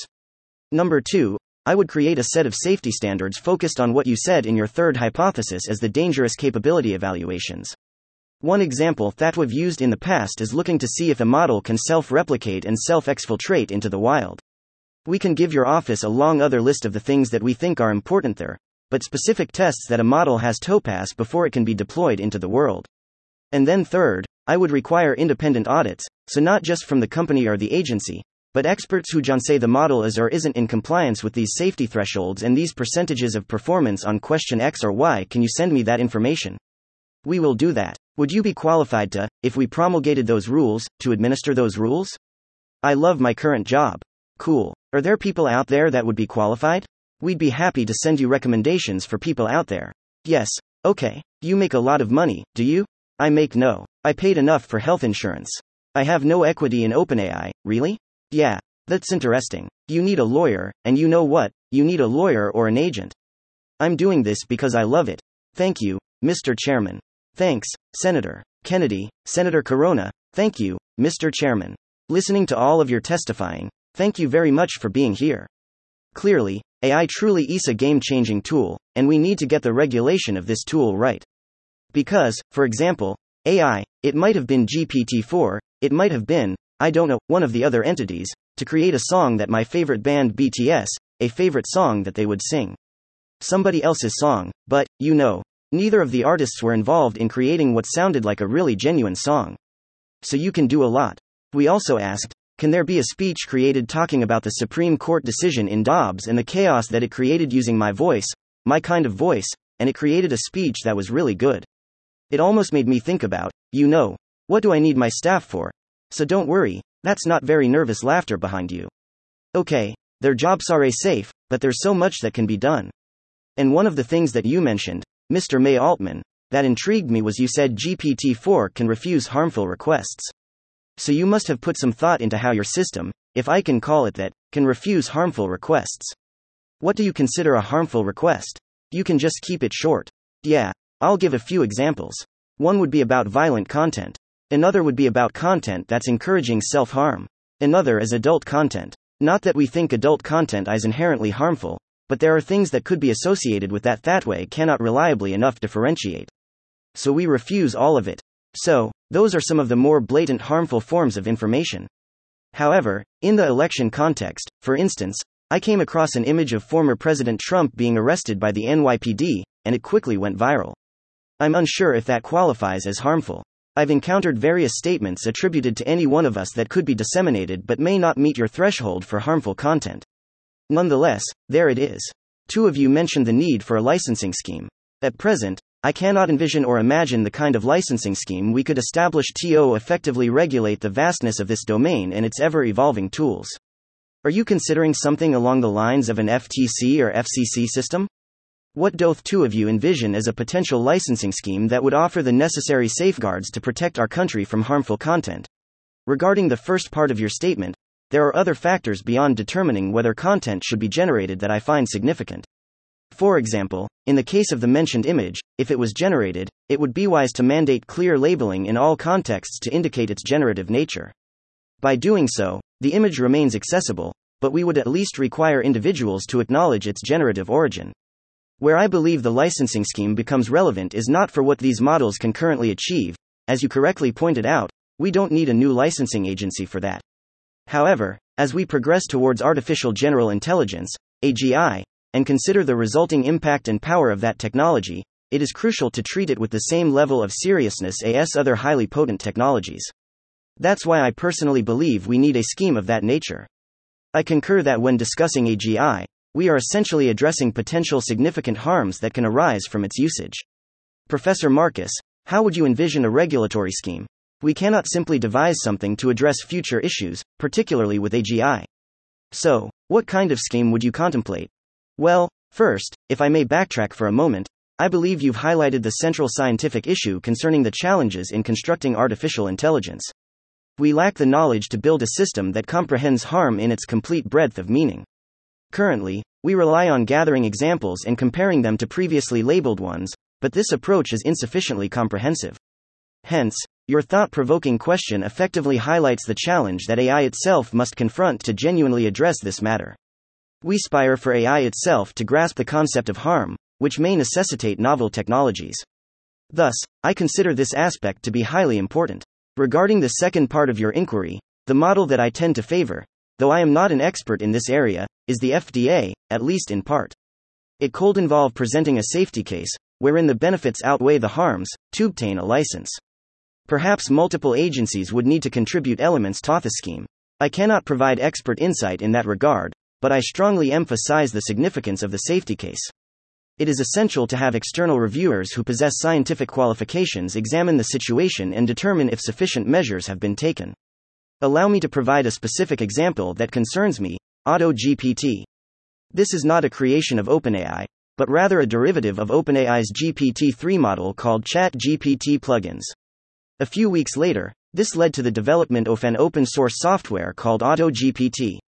AutoGPT enables systems to access source code, the internet, and other resources, thereby introducing potential cybersecurity risks. An external agency should be responsible for providing reassurance that if this product is released, there will be no cybersecurity issues or that effective measures are in place to address them. And so, Professor, I am running out. Your model is similar to what the EU has come up with, but the vastness of AI and the complexities involved, I think would require more than just looking at its use. Based on what I'm hearing today, don't you think we're probably going to need to do a heck of a lot more focusing on its use? For example, you can ask AI to come up with a funny joke, but you can also use the same tool to generate something related to election fraud. I don't know how you would make a determination based on the use model alone and how to distinguish between those kinds of uses. So, if we're going to move towards a licensing scheme, we'll need to carefully consider how to develop an appropriate scheme that provides the necessary future reference. I thank all of you for coming in and providing further food for thought. Thank you, Mr. Chairman. Thanks very much, Senator Hirono. Senator Padilla? Thank you, Mr. Chairman. I appreciate the flexibility as I've been back and forth to maintain this committee and the Homeland Security Committee, where there's a hearing going on right now on the use of AI in government. So, it's AI Day on the Hill, or at least in the Senate, apparently. Now, for folks watching at home, if you never thought about AI until the recent emergence of generative AI tools, the developments in this space may feel like they've just happened all of a sudden. But the fact of the matter is, Mr. Chairman, they haven't. AI is not new, not for government, not for business, not for the public. In fact, The public uses AI all the time. And just for folks to be able to relate, I want to offer the example of anybody with a smartphone. Many features on your device leverage AI, including suggested replies when we're text messaging or even email autocorrect features, including but not limited to spelling in their email and text applications. So, I'm frankly excited to explore how we can facilitate positive AI innovation that benefits society while addressing some of the already known harms and biases that stem from the development and the use of the tools today. Now, with language models becoming increasingly ubiquitous, I want to make sure that there's a focus on ensuring equitable treatment of diverse demographic groups. My understanding is that most research into evaluating and mitigating fairness harms has been concentrated on the English language, while non-English languages have received comparatively little attention or investment. And we've seen this problem before. Social media companies, for example, have not adequately invested in content moderation tools and resources for non-English users. And I share this concern not just for non-US based users but also because many US based users prefer a language other than English in their communication. So, I'm deeply concerned about repeating social media's failure in AI tools and applications. Question for Mr. Altman and Ms. Montgomery. How are OpenAI and IBM ensuring language and cultural inclusivity in their large language models? And is it an area of focus in the development of your products? Bias and equity in technology is a focus of ours and always has been. I think diversity in terms of the development of the tools and their deployment, having diverse people who are actually training those tools and considering the downstream effects as well. We're also very cautious and aware of the fact that we can't just articulate and call for these types of things without having the tools and the technology to test for bias and apply governance across the lifecycle of AI. We were one of the first teams in companies to put toolkits on the market, deploy them, and contribute them to open source. These toolkits help address technical aspects related to bias. Can you speak specifically to language inclusivity? Yes, I mean, language. So we don't have a consumer platform, but we are actively involved in ensuring that the technology we hope to deploy in the large language models we use to help our clients is focused on and available in many languages. Thank you. At OpenAI, we think this is really important. One example is that we worked with the government of Iceland, which has fewer speakers than many of the languages well represented on the internet, to ensure that their language was included in our model. We've had many similar conversations, and I look forward to many similar partnerships with lower resource languages to include them in our models. GPT-4 is unlike previous models of ours, which were good at English but not very good at other languages. It's now pretty good at a large number of languages. You can go pretty far down the list ranked by the number of speakers and still get good performance. But for these very small languages, we're excited about custom partnerships to include them in our model. As for the values and cultures, we're equally focused on that. We're excited to work with people who have particular datasets and to collect a representative set of values from around the world to ensure the system can be used within a wider range of bounds. I also appreciate what you said about wanting to make sure these systems benefit as wide a group as possible. This technology can be a big lift up for historically underrepresented groups in technology and people who have not had as much access to technology around the world. There's a lot of follow-up work to do there. In my time remaining, I do want to ask one more question. This committee and the public are right to pay attention to the emergence of generative AI. Now, this technology has a different opportunity and risk profile than other AI tools, and these applications have felt very tangible for the public due to the nature of the user interface and the outputs that they produce. But I don't think we should lose sight of the broader AI ecosystem as we consider AI's broader impact in society, as well as the design of appropriate safeguards. So, Ms. Montgomery, in your testimony, as you noted, AI is not. Can you highlight some of the different applications that the public and policymakers should also keep in mind as we consider possible regulations? Yeah. I think the generative AI systems that are available today are creating new issues that need to be studied, new issues around the potential to generate content that could be extremely misleading, deceptive, and alike. So, those issues absolutely need to be studied, but we shouldn't also ignore the fact that AI is a tool. It's been around for a long time. It has capabilities beyond just generative capabilities. And again, that's why I think going back to this approach where we're regulating AI where it's touching people and society is a really important way to address it. Thank you, Mr. Chair. Thanks, Senator. Senator Booker is next, but I think he's going to defer to Senator Ossoff. It's a very big deal. I don't know if you. I have a meeting at noon, and I'm grateful to you, Senator Booker, for yielding your time. You are, as always, brilliant and handsome. And thank you to the panelists for joining us. Thank you to the subcommittee leadership for opening us up to all committee members.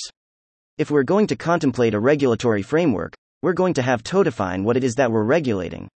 So, Mr. Altman, any such law will have to include a section that defines the scope of regulated activities, technologies, tools, products.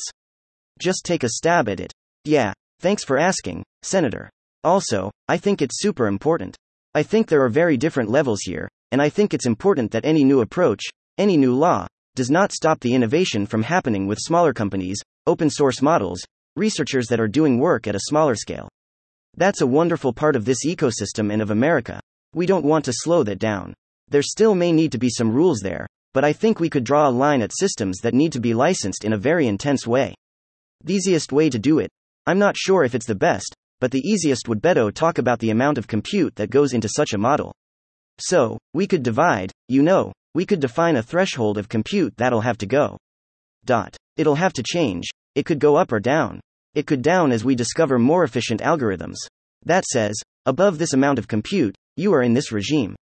What I would prefer, it's hard to do, but I think more accurate, is to define some capability thresholds and say a model that can do things X, Y, and Z up to all to decide. That's now in this licensing regime. But models that are less capable, we don't want to stop our open source community. We don't want to stop individual researchers. We don't want to stop new startups. They can proceed, with a different framework. Thank you. As concisely as you can, please state which capabilities you'd propose we'd consider for the purposes of this definition.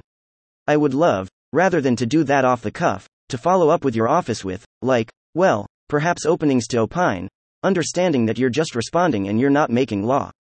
Alright, in the spirit of just opining. I think a model that can persuade, manipulate, influence a person's behavior or a person's beliefs, that would be a good threshold. I think a model that could help create novel biological agents would be a great threshold, things like that. I want to talk about the predictive capabilities of a technology, and we have to think about a lot of very complicated constitutional questions that arise from it with massive datasets.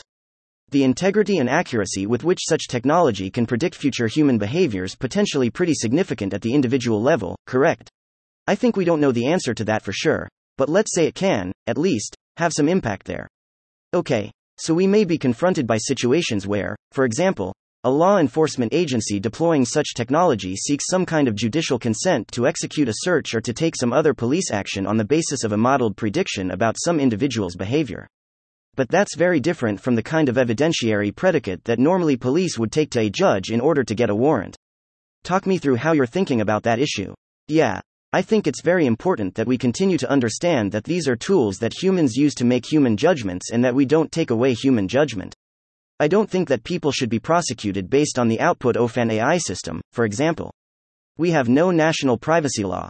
Europe has rolled one out to mixed reviews. Do you think we need one? I think it'd be good. And what would be the qualities or purposes of such a law that you think would make the most sense based on your experience? Again, this is very far out of my area of expertise. I think there are many privacy experts that could weigh in on what a law needs. I'd still like you to weigh in. I think a minimum is that users should be able to, opt out from having their data used by companies like ours or the social media companies. It should be easy to delete your data. I think those are. It should. But the thing that I think is important from my perspective, running an AI company, is that if you don't want your data used for training these systems, you have the right to do that. So let's think about how that will be practically implemented. As I understand it, your tool and certainly similar tools, one of the inputs will be, scraping, for lack of a better word, data off the open web, right? As a low-cost way of gathering information, and there's a vast amount of information out there about all of us. How would such a restriction on the access or use or analysis of such data be practically implemented? So, I was speaking about something a little bit different, which is the data that someone generates, the questions they ask our system, things that they input, they're training on that data that's on the public web, that's accessible, even if we don't train on that, the models can certainly link out to it. That was not what I was referring to. I think that, there's ways to have your data, or there should be more ways to have your data taken down from the public web. But certainly, models with web browsing capabilities will be able to search the web and link out to it. When you think about implementing a safety or regulatory regime to constrain such software and to mitigate some risk, is your view that the federal government would make laws such that certain capabilities or functionalities themselves are forbidden in potential?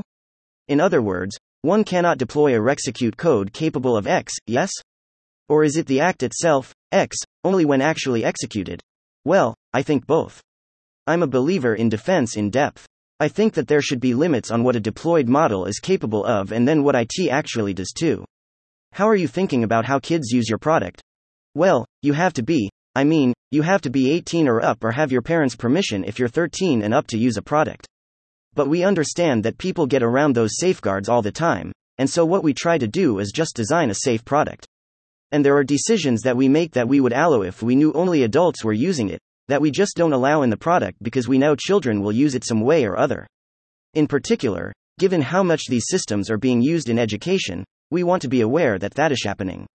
I think what Senator Blumenthal and Senator Hawley, others on the subcommittee, and I have seen repeatedly is that companies whose revenues depend upon volume of use, screen time, intensity of use, design these systems in order to maximize the engagement of all users, including children, with perverse results in many cases. And what I would humbly advise you is to get way ahead of this issue, the safety for children of your product, or I think you're going to find that Senator Blumenthal, Senator Hawley, others on the subcommittee, and I are going to look very harshly on the deployment of technology that harms children. We couldn't agree more. I think we're out of time, but I'm happy to talk about that if I can respond. Go ahead. What's up, Mr. Chairman? Okay.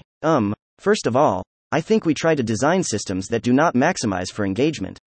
In fact, we're so short on GPUs, the less people use our products, the better. But we're not an advertising-based model. We're not trying to get people to use it more and more.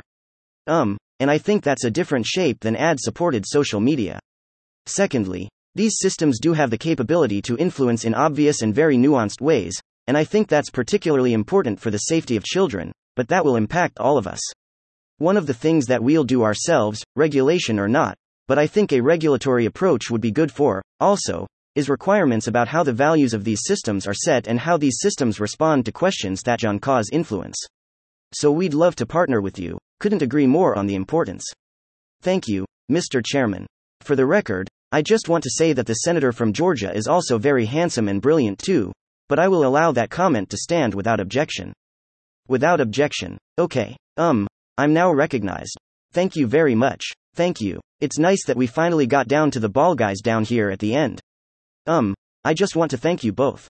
This has been one of the best hearings I've had this Congress in, just a testimony to you to seeing the challenge and the opportunities that AI presents. So I appreciate you both. I want to just jump in, I think very broadly, and then I'll get a little more narrow. Sam, you said very broadly, technology has been moving like this, and a lot of people have been talking about regulation. And so I use the example of the automobile. What an extraordinary piece of technology. I mean, New York City did not know what to do with horse manure. They were having crises, forming commissions, and the automobile comes along, ends that problem. But at the same time, we have tens of thousands of people dying on highways every day, we have emissions crises and the like. There are multiple federal agencies that were created or are specifically focused on regulating cars. And so this idea that this equally transforming technology is coming, and for Congress to do nothing, which is not what anybody here is calling for, little or nothing, is obviously unacceptable. I really appreciate Senator Welsh, and I have been going back and forth during this hearing, and him and Bennett have a bill talking about trying to regulate in this space. Not doing chauffeur social media has been, I think, very destructive and allowed a lot of things to go on that are really causing a lot of harm. And so the question is, what kind of regulation? You all have spoken back to a lot of my colleagues. And I want to say, Miss Montgomery, and I have to give full disclosure, I'm the child of 2 IBM parents. But you talked about defining the highest risk uses. We don't know all of them. We really don't. We can't see where this is going. Regulating at the point of risk, and you sort of called not for an agency, and I think when somebody else asks you to specify because you don't want to slow things down, we should build on what we have in place, but you can envision that we can try to work on 2 different ways that ultimately is specific, like we have in cars EPA NHTSA, the Federal Motor Car Carrier Safety Administration, all of these things. You can imagine something specific that is, as Mr. Marcus points out, a nimble agency that could do monitoring. Other things you could imagine the need for something like that, correct? Oh, absolutely, yeah. And so, just for the record, then, in addition to trying to regulate with what we have now, you would encourage Congress and my colleague Senator Welsh to move forward in trying to figure out the right tailored agency to deal with what we know and perhaps things that might come up in the future. I would encourage Congress to make sure it understands the technology, has the skills and resources in place to impose regulatory requirements on the uses of the technology, and to understand emerging risks as well. So yes, Mr. Marcus, there's no way to put this genie in the bottle globally. It's exploding. I appreciate your thoughts, and I shared some with my staff about your ideas of what the international context is, but there's no way to stop this moving forward. So with that understanding, just building on what Miss Montgomery said, what kind of encouragement do you have, as specifically as possible, to forming an agency, to using current rules and regulations? Can you just put some clarity on what you've already stated?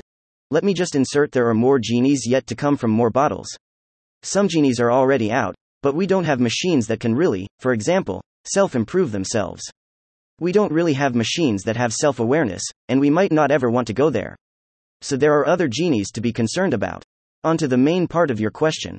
I think that we need to have some international meetings very quickly with people who have expertise in how you grow agencies, in the history of growing agencies. We need to do that in the federal level, we need to do that in the international level.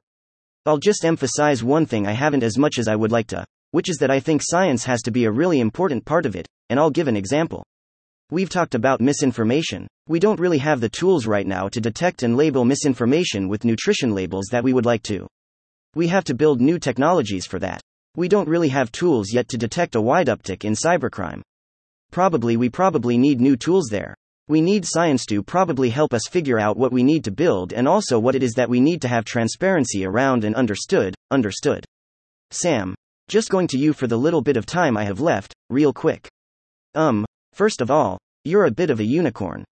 When I sat down with you first, could you explain why nonprofit? In other words, you're not looking at, and you've even capped the VC, people just really quickly. I want folks to understand Thatway started as a nonprofit, really focused on how this technology was going to be built. At the time, it was very outside the Overton window that something like AGI was even possible. That shifted a lot.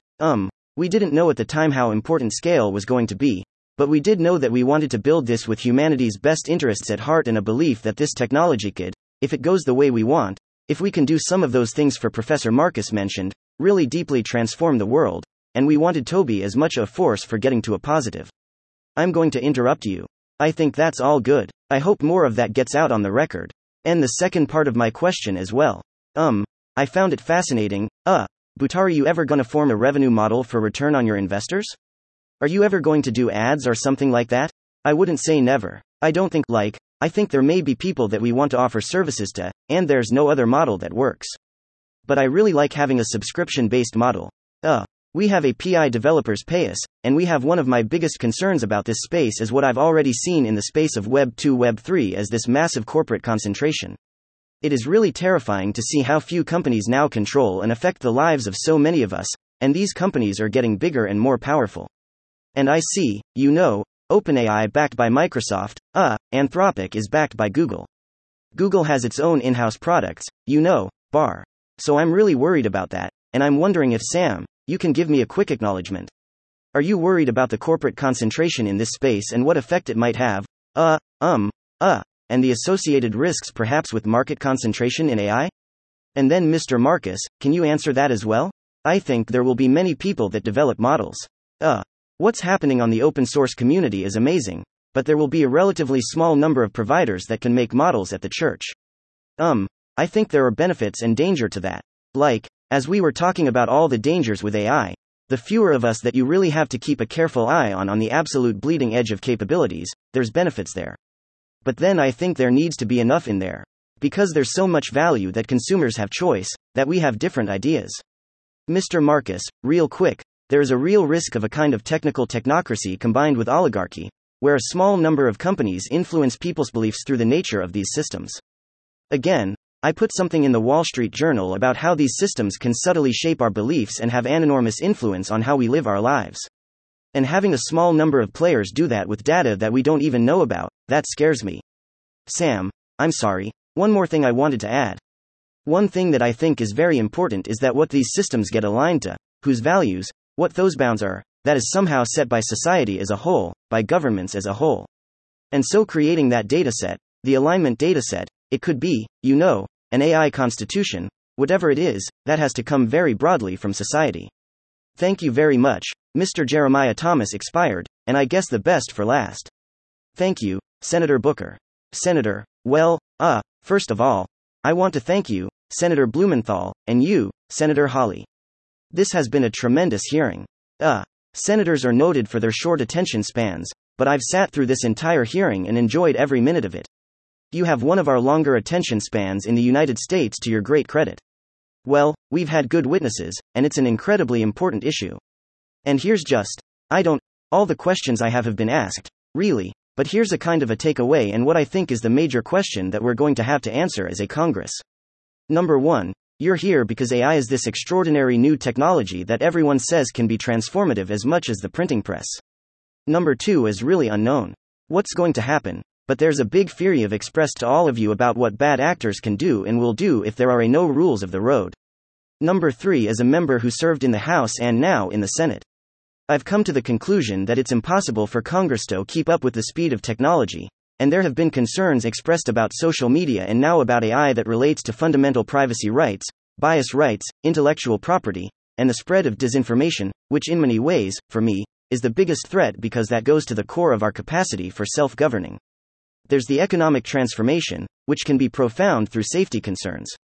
And I've come to the conclusion that we absolutely have to have an agency. What its scope of engagement is, it has to be defined by us.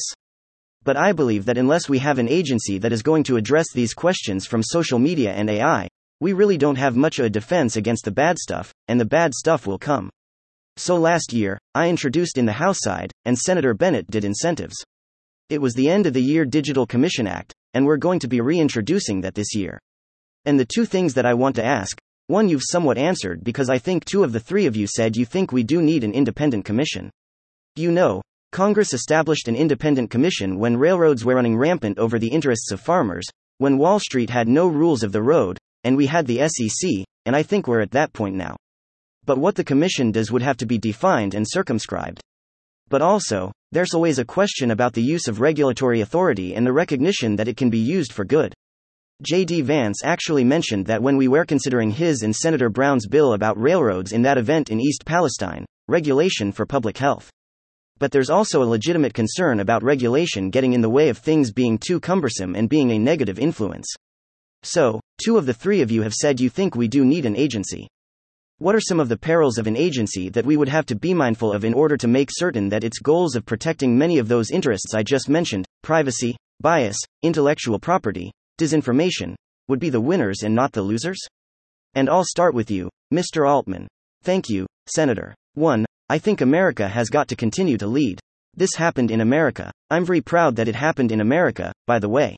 I think that's right, and that's why I'd be much more confident if we had our agency as opposed to getting involved in international discussions.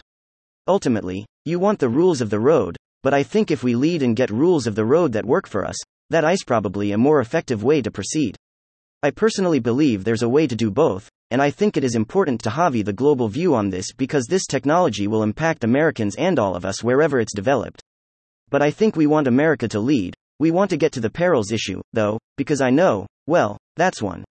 I mean, that is a peril, which is you slow down American industry in such a way that China or somebody else makes faster progress.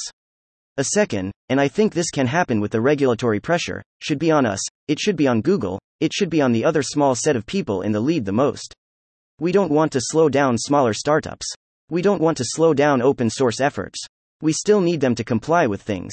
They can still cause great harm with a smaller model, but leaving the room and space for new ideas and new companies and independent researchers to do their work and not put in a regulatory burden to say a company like us could handle but a smaller one couldn't.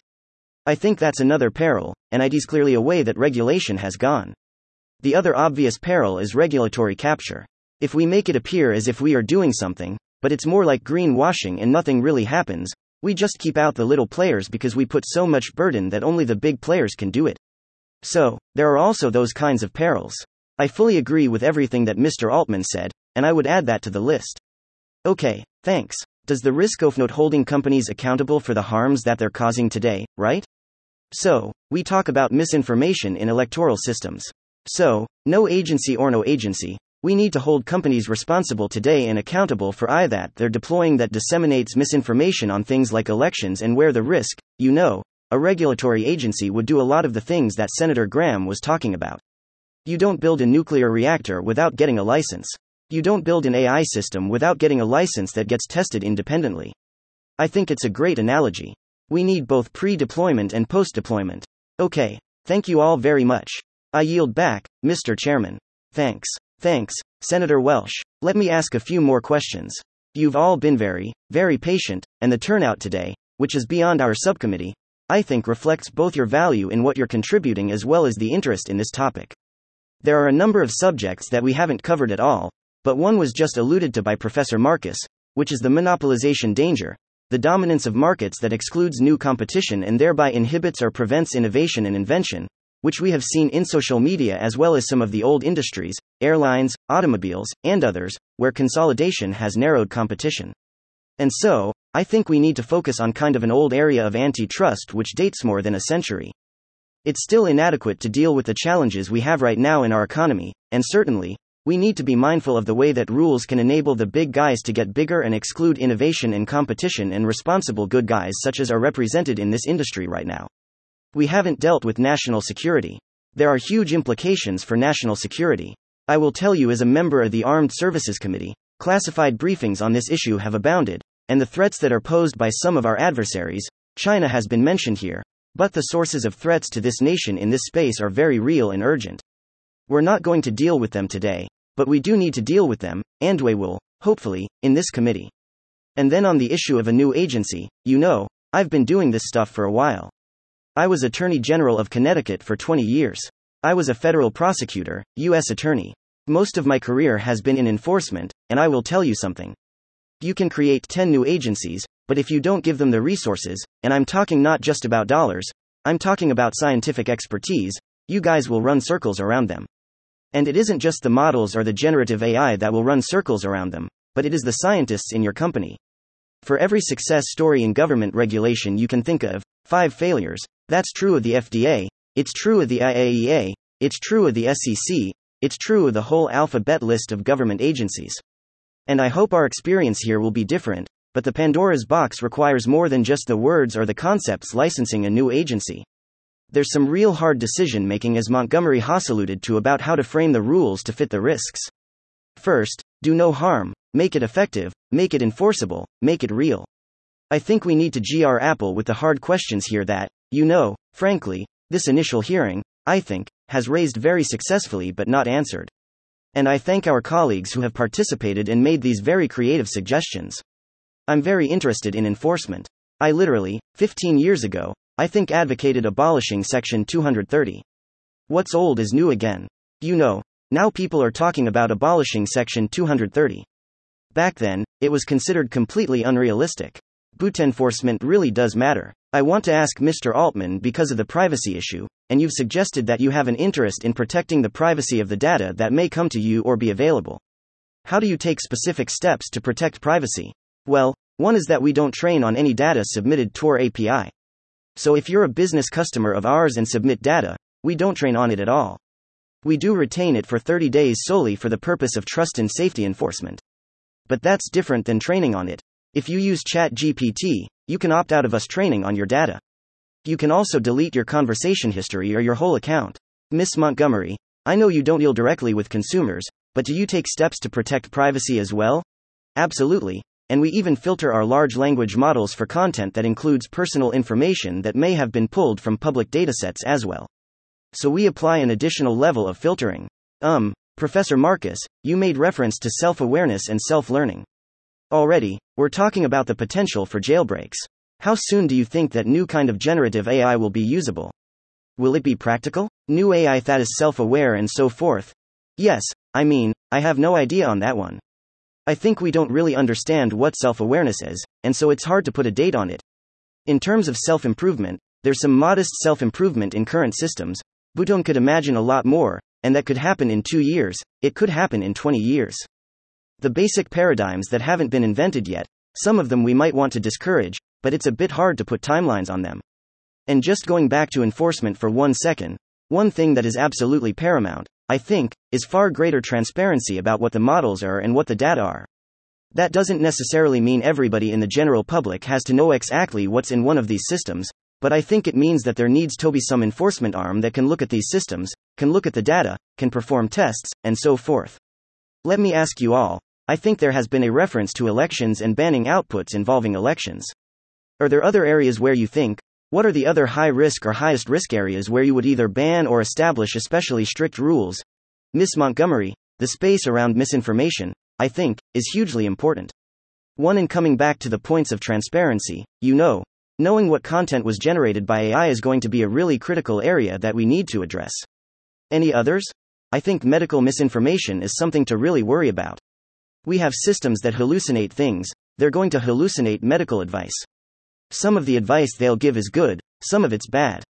We need really tight regulation around that. Same with psychiatric advice, people using these things as ersatz therapists. I think we need to be very concerned about that. I think we need to be concerned about internet access for these tools. When they can start making requests both of people and internet things, it's probably okay if they just do search. But as they do more intrusive things on the internet, like do we want them to be ableto order equipment or order chemistry and so forth? So as we empower these systems more by giving them internet access, I think we need to be concerned about that. And then we've hardly talked at all about long-term risk. Sam alluded to it briefly. I don't think that's where we are right now, but as we start to approach machines that have a larger footprint on the world, beyond just having a conversation, we need to worry about that and think about how we're going to regulate that and monitor it and so forth. In a sense, we've been talking about bad guys or certain bad actors manipulating AI to do harm, manipulating people, but also generative AI can manipulate the manipulators. It can, there are many layers of manipulation that are possible, and I think we don't yet really understand the consequences. Dan Dennett just sent me a manuscript last night that will be in the Atlantic in a few days on what he calls counterfeit people. It's a wonderful metaphor. These systems are almost like counterfeit people, and we don't really, honestly, understand what the consequence of that is. They're not perfectly human-like yet, but they're good enough to fool a lot of the people a lot of the time, and that introduces lots of problems. And for example, cybercrime and how people might try to manipulate markets and so forth, so it's a serious concern. In my opening, I suggested 3 principles: transparency, accountability, and limits on use. Would you agree that those are a good starting point? Is Montgomery 100? And as you also mentioned, industry shouldn't wait for Congress. That's what we're doing here at IBM. There's no reason to absolutely wait for Congress. Yep, Professor Marcus. I think those 3 would be a great start. There are things like the White House Bill of Rights, for example, that show a large consensus. The UNESCO guidelines and so forth, a large consensus around what it is we need. And the real question is definitely now, how are we going to put some teeth in it, try to make these things actually enforce? So, for example, we don't have transparency yet. We all know we want it, but we're not doing enough to enforce it. Thanks for all that. I certainly agree that those are important points. I would add that Professor Marcus touched on this. I would add that as we spend most of the time today on current risks, and I think that's appropriate, I'm very glad we have done it. As these systems become more capable, and I'm not sure how far away that is, but maybe not super far, I think it's important that we also spend time talking about how we're going to confront those challenges. Talk to you privately. I know how much I care. I agree that you care deeply and intensely, but also that the prospect of increased danger or risk resulting from even more complex and capable AI mechanisms certainly may be closer than a lot of people appreciate. Let me just add for the record that I'm sitting next to Sam, closer than I've ever sat to him except once before in my life, and that his sincerity in talking about those fears is very apparent, physically, in a way that just doesn't communicate on the television screen, but communicates from here. Thank you, Senator Hawley. Thank you again, Mr. Chairman, for a great hearing. Thanks to the witnesses. So, I've been keeping a little list here of the potential downsides or harms, risks of generative AI, even in its current form. Let's just run through it. Loss of jobs, and this isn't speculative. I think your company, Miss Montgomery, has announced that it's potentially laying off 7,800 people, a third of your non-consumer-facing workforce, because of AI. So, loss of jobs, invasion of privacy, personal privacy on a scale we've never before seen, manipulation of personal behavior, manipulation of personal opinions, and potentially the degradation of free elections in America. Did I miss anything? This iced a list. I noticed that an eclectic group of about 1,000 technology and AI leaders, Everybody from Andrew Yang to Elon Musk recently called for a 6-month moratorium on any further AI development. Were they right? Do you join those calls? Are you right to do that? Should we pause for 6 months? Characterization is not quite correct. I actually signed that letter. About 27,000 people signed it. It did not call for a ban on all AI research, but only on a very specific thing, which would be systems like GPT-5. Every other piece of research that's ever been done, it was actually supportive or neutral about, and specifically called for more AI, specifically called for more research on trustworthy and safe AI. So you think, just so you think, that we should take a moratorium, a 6-month moratorium or more on anything. Beyond ChatGPT-4, I took the letter. What is the famous phrase? Spiritually, not literally. What was the famous phrase? Well, I'm asking for your opinion now. Though, so my opinion is that the moratorium that we should focus on is actually deployment until we have good safety cases. I don't know that we need to pause that particular project, but I do think its emphasis on focusing more on AI safety, on trustworthy, reliable AI is exactly right. Deployment means not making it available to the public. Yeah, so my concern is about things that are redeployed at a scale of, let's say, 100 million people without any external review. I think that we should think very carefully about doing that. What about you, Mr. Altman? Do you agree with that? Would you pause any further development for 6 months or longer? So first of all, after we finished training GPT-4, we waited marathon 6 months to deploy it. We are not currently training what will be GPT-5. We don't have plans to do it in the next 6 months, but I think the frame of the letter is wrong. What matters is audits, red teaming, safety standards that a model needs to pass before training. If we pause for 6 months, then I'm not what we sure share what we do then. Do we pause for another 6? Do we kind of come up with some rules? Then the standards that we have developed and that we've used for GPT-4 deployment, we want to build on those, but we think that's the right direction. Not a calendar clock pause. There may be times, I expect there will be times when we find something that we don't understand and we really do need to take a pause, but we don't see that yet. Never mind all the benefits. You don't see what? Yeah, you're comfortable with all of the potential ramifications from the current existing technique. I'm sorry, we don't see the reasons to not train a new one for deploying. As I mentioned, I think there's all sorts of risky behavior and there are limits. We have to pull things back sometimes, add new ones. I meant we don't see something that would stop us from training the next model where would be so worried that we'd create something dangerous, even in that process, let alone the deployment. What about you, Miss Montgomery? I think we need to use the time to prioritize ethics and responsible technology as opposed to pausing development. Well, wouldn't a pause in development help the development of protocols for safety standards and ethics? I'm not sure how practical it is to pause, but we absolutely should be prioritizing safety protocols. Okay. The point about practicality leads me to this. I'm interested in this talk about an agency, and maybe that would work, although having seen how agencies work in this government, they usually get captured by the interests that they're supposed to regulate. They usually get controlled by the people who they're supposed to be watching. I mean, that's just been our history for 100 years. Maybe this agency would be different. I have a little different idea. Why don't we just let people sue you? Why don't we just make you liable in court? We know how to do that. We can pass a statute. We can create a federal right of action that will allow private individuals who are harmed by this technology to get into court and to bring evidence into court, and it can be anybody. I mean, you want to talk about crowdsourcing? We'll just open the courthouse doors. We'll define a broad right of action, private citizens, B-class actions. We'll just open it up. We'll allow people to go into court. We'll allow them present evidence. They say that they were harmed by they were given medical misinformation. They were given election misinformation, whatever. Why not do that, Mr. Altman? I mean, please forgive my ignorance. Can't people sue us? Well, you're not protected by Section 230, but there's not currently I don't think, a federal right of action, private right of action that says that if you are harmed by generative AI technology, we will guarantee you the ability to get into court.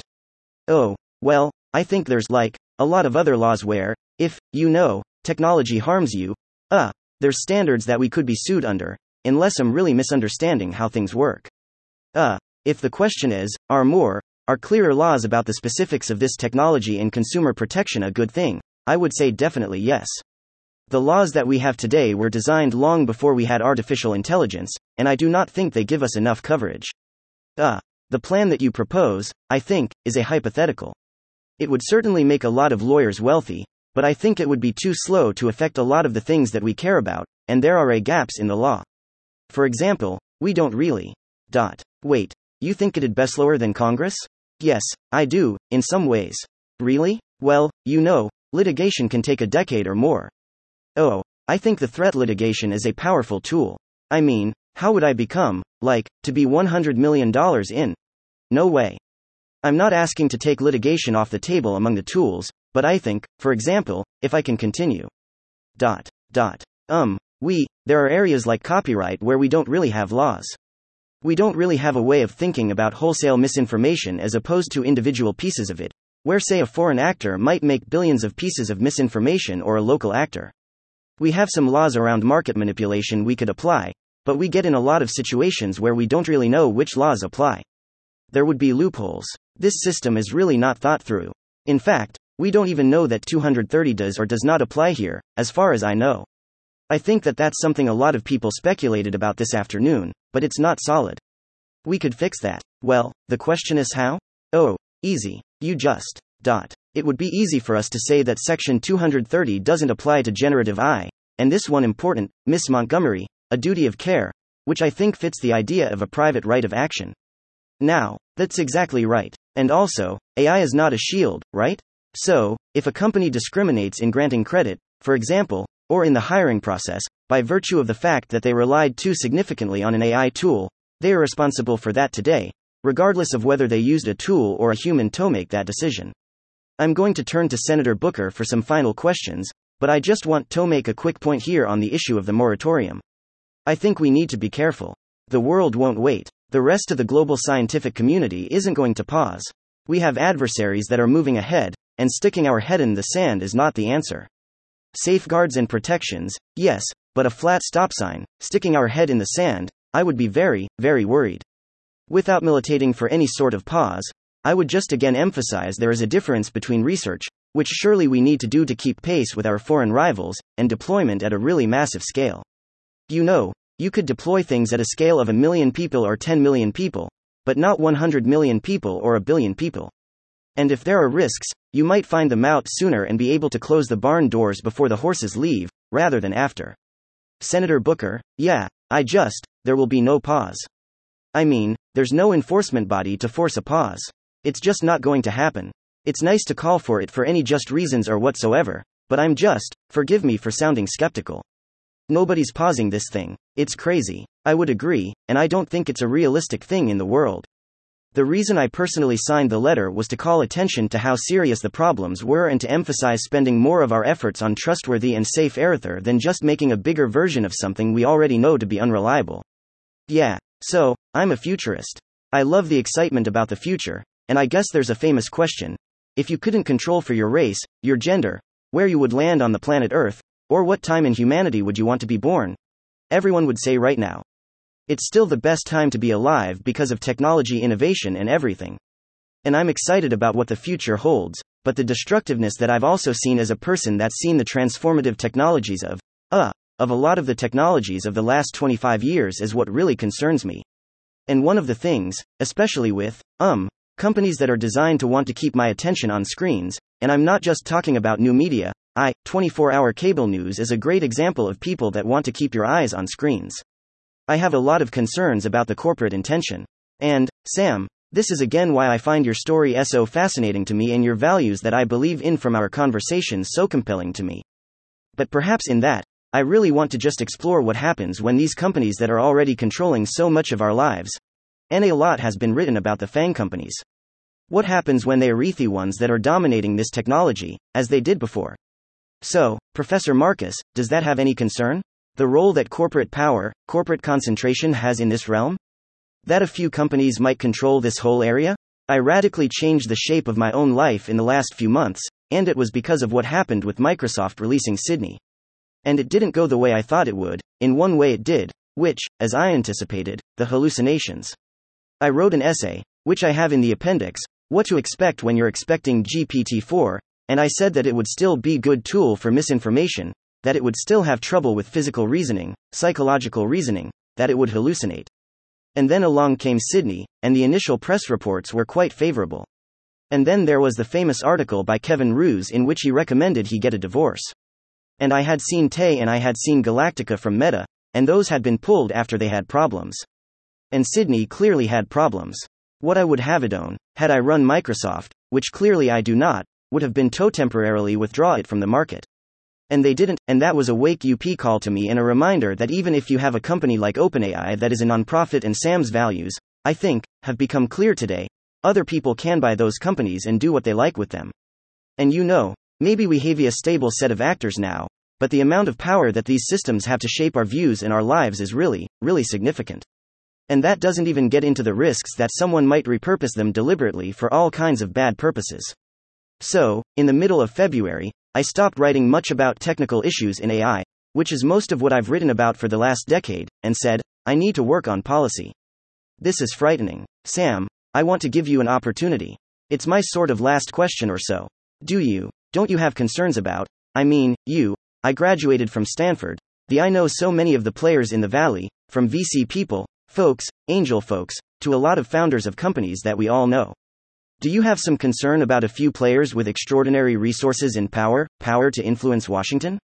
I see us, I'm a big believer in the free market, but the reason why I walk into a bodega and a Twinkie is cheaper than an apple or a Happy Meal costs less than a bucket of salad is because of the way the government tips the scales to pick winners and losers. So the free market is not what it should be when you have large corporate power that can even influence the game here. Do you have some concerns about that in this next era of technological innovation? Yeah. Again, that's so much of why we started OpenAI. We have huge concerns about that. I think it's important to democratize the inputs to these systems, the values that we're going to align to. And I think it's also important to give people wide use of these tools. When we started the API strategy, which is a big part of how we make our systems available for anyone else, there was a huge amount of skepticism over that. And it does come with challenges, that's for sure. But we think putting this in the hands of a lot of people and not in the hands of a few companies is really quite important. And we are seeing the resultant innovation boom from that. But it is absolutely true that the number of companies that can train the true frontier models is going to be small, just because of the resources required. And so, I think there needs to be incredible scrutiny on us and our competitors. I think there is a rich and exciting industry happening of incredibly good research and new startups that are not just using our models but creating their own. And I think it's important to make sure that whatever regulatory stuff happens, whatever new agencies may or may not happen, we preserve that fire because that's critical. I'm a big believer in the democratizing potential of technology, but I've seen the promise of that fail time and time again where people say, oh, this is going to have a big democratizing force. My team works on a lot of issues about the reinforcing of bias through algorithms, the failure to advertise certain opportunities in certain zip codes. But you seem to be saying, and I heard this with Web3, that this is going to be deified, decentralized finance, all these things are going to happen. But this seems to me not even to offer that promise because the people who are designing these, it takes so much power, energy, resources. Are you saying that my dreams of technology further democratizing opportunity and more are possible within a technology that is ultimately, I think, going to be very centralized to a few players who already control so much? This point that I made about use of the model and building on top of it as a new platform, right? It is definitely important to talk about who's going to create the models. I want to do that. I also think it's really important to decide whose values we're going to align these models with. But in terms of using the models, the people that build on top of the OpenAI API do incredible things. And it's, people frequently comment like, I can't believe you get this much technology for this little money. And so, what people in the companies people are building, putting AI everywhere, using our API, which does let us put safeguards in place, I think that's quite exciting. And I think that is how it is being democratized right now. There is a whole new Cambrian explosion of new businesses, new products, new services happening by lots of different companies on top of these models. So, I'll say, Chairman, as I close, that I have seen most industries resist even reasonable regulation, from seatbelt laws to, we've been talking a lot recently about rail safety. The only way we're going to see the democratization of values, I think, and while there are noble companies out there, is if we create rules of the road that enforce certain safety measures, like we've seen with other technology. Thank you. Thanks, Senator Booker. And I couldn't agree more that, in terms of consumer protection, which I've been doing for a while, participation by the industry is tremendously important, and not just rhetorically, but but in real terms. Because we have a lot of industries that come before us and say, oh, we're all in favor of rules, but not those rules. Those rules we don't like. And it's every rule, in fact, that they don't like. And I sense that there is a willingness to participate here that is genuine and authentic. I thought about asking ChatGPT to do a new version of, Don't Stop Thinking About Tomorrow, because that's what we need to be doing here. And as Senator Hawley has pointed out, Congress doesn't always move at the pace of technology. And that may be a reason why we need a new agency. But we also need to recognize the rest of the world is going to be moving as well. And you've been enormously helpful in focusing us in illuminating some of the questions and performed a great service by being here today. So thank you to everyone, all of our witnesses. And I'm going to close the hearing, leave the record open for 1 week in case anyone wants to submit anything. I encourage any of you who have either manuscripts that are going to be published or observations from your companies to submit them to us. And we look forward to our next hearing. This one is closed. The lead image for this article was generated by HackerNoon's AI image generator via the prompt, a government hearing with robots in the audience. Thank you for listening to this HackerNoon story, read by artificial intelligence. Visit hackernoon.com to read, write, learn and publish.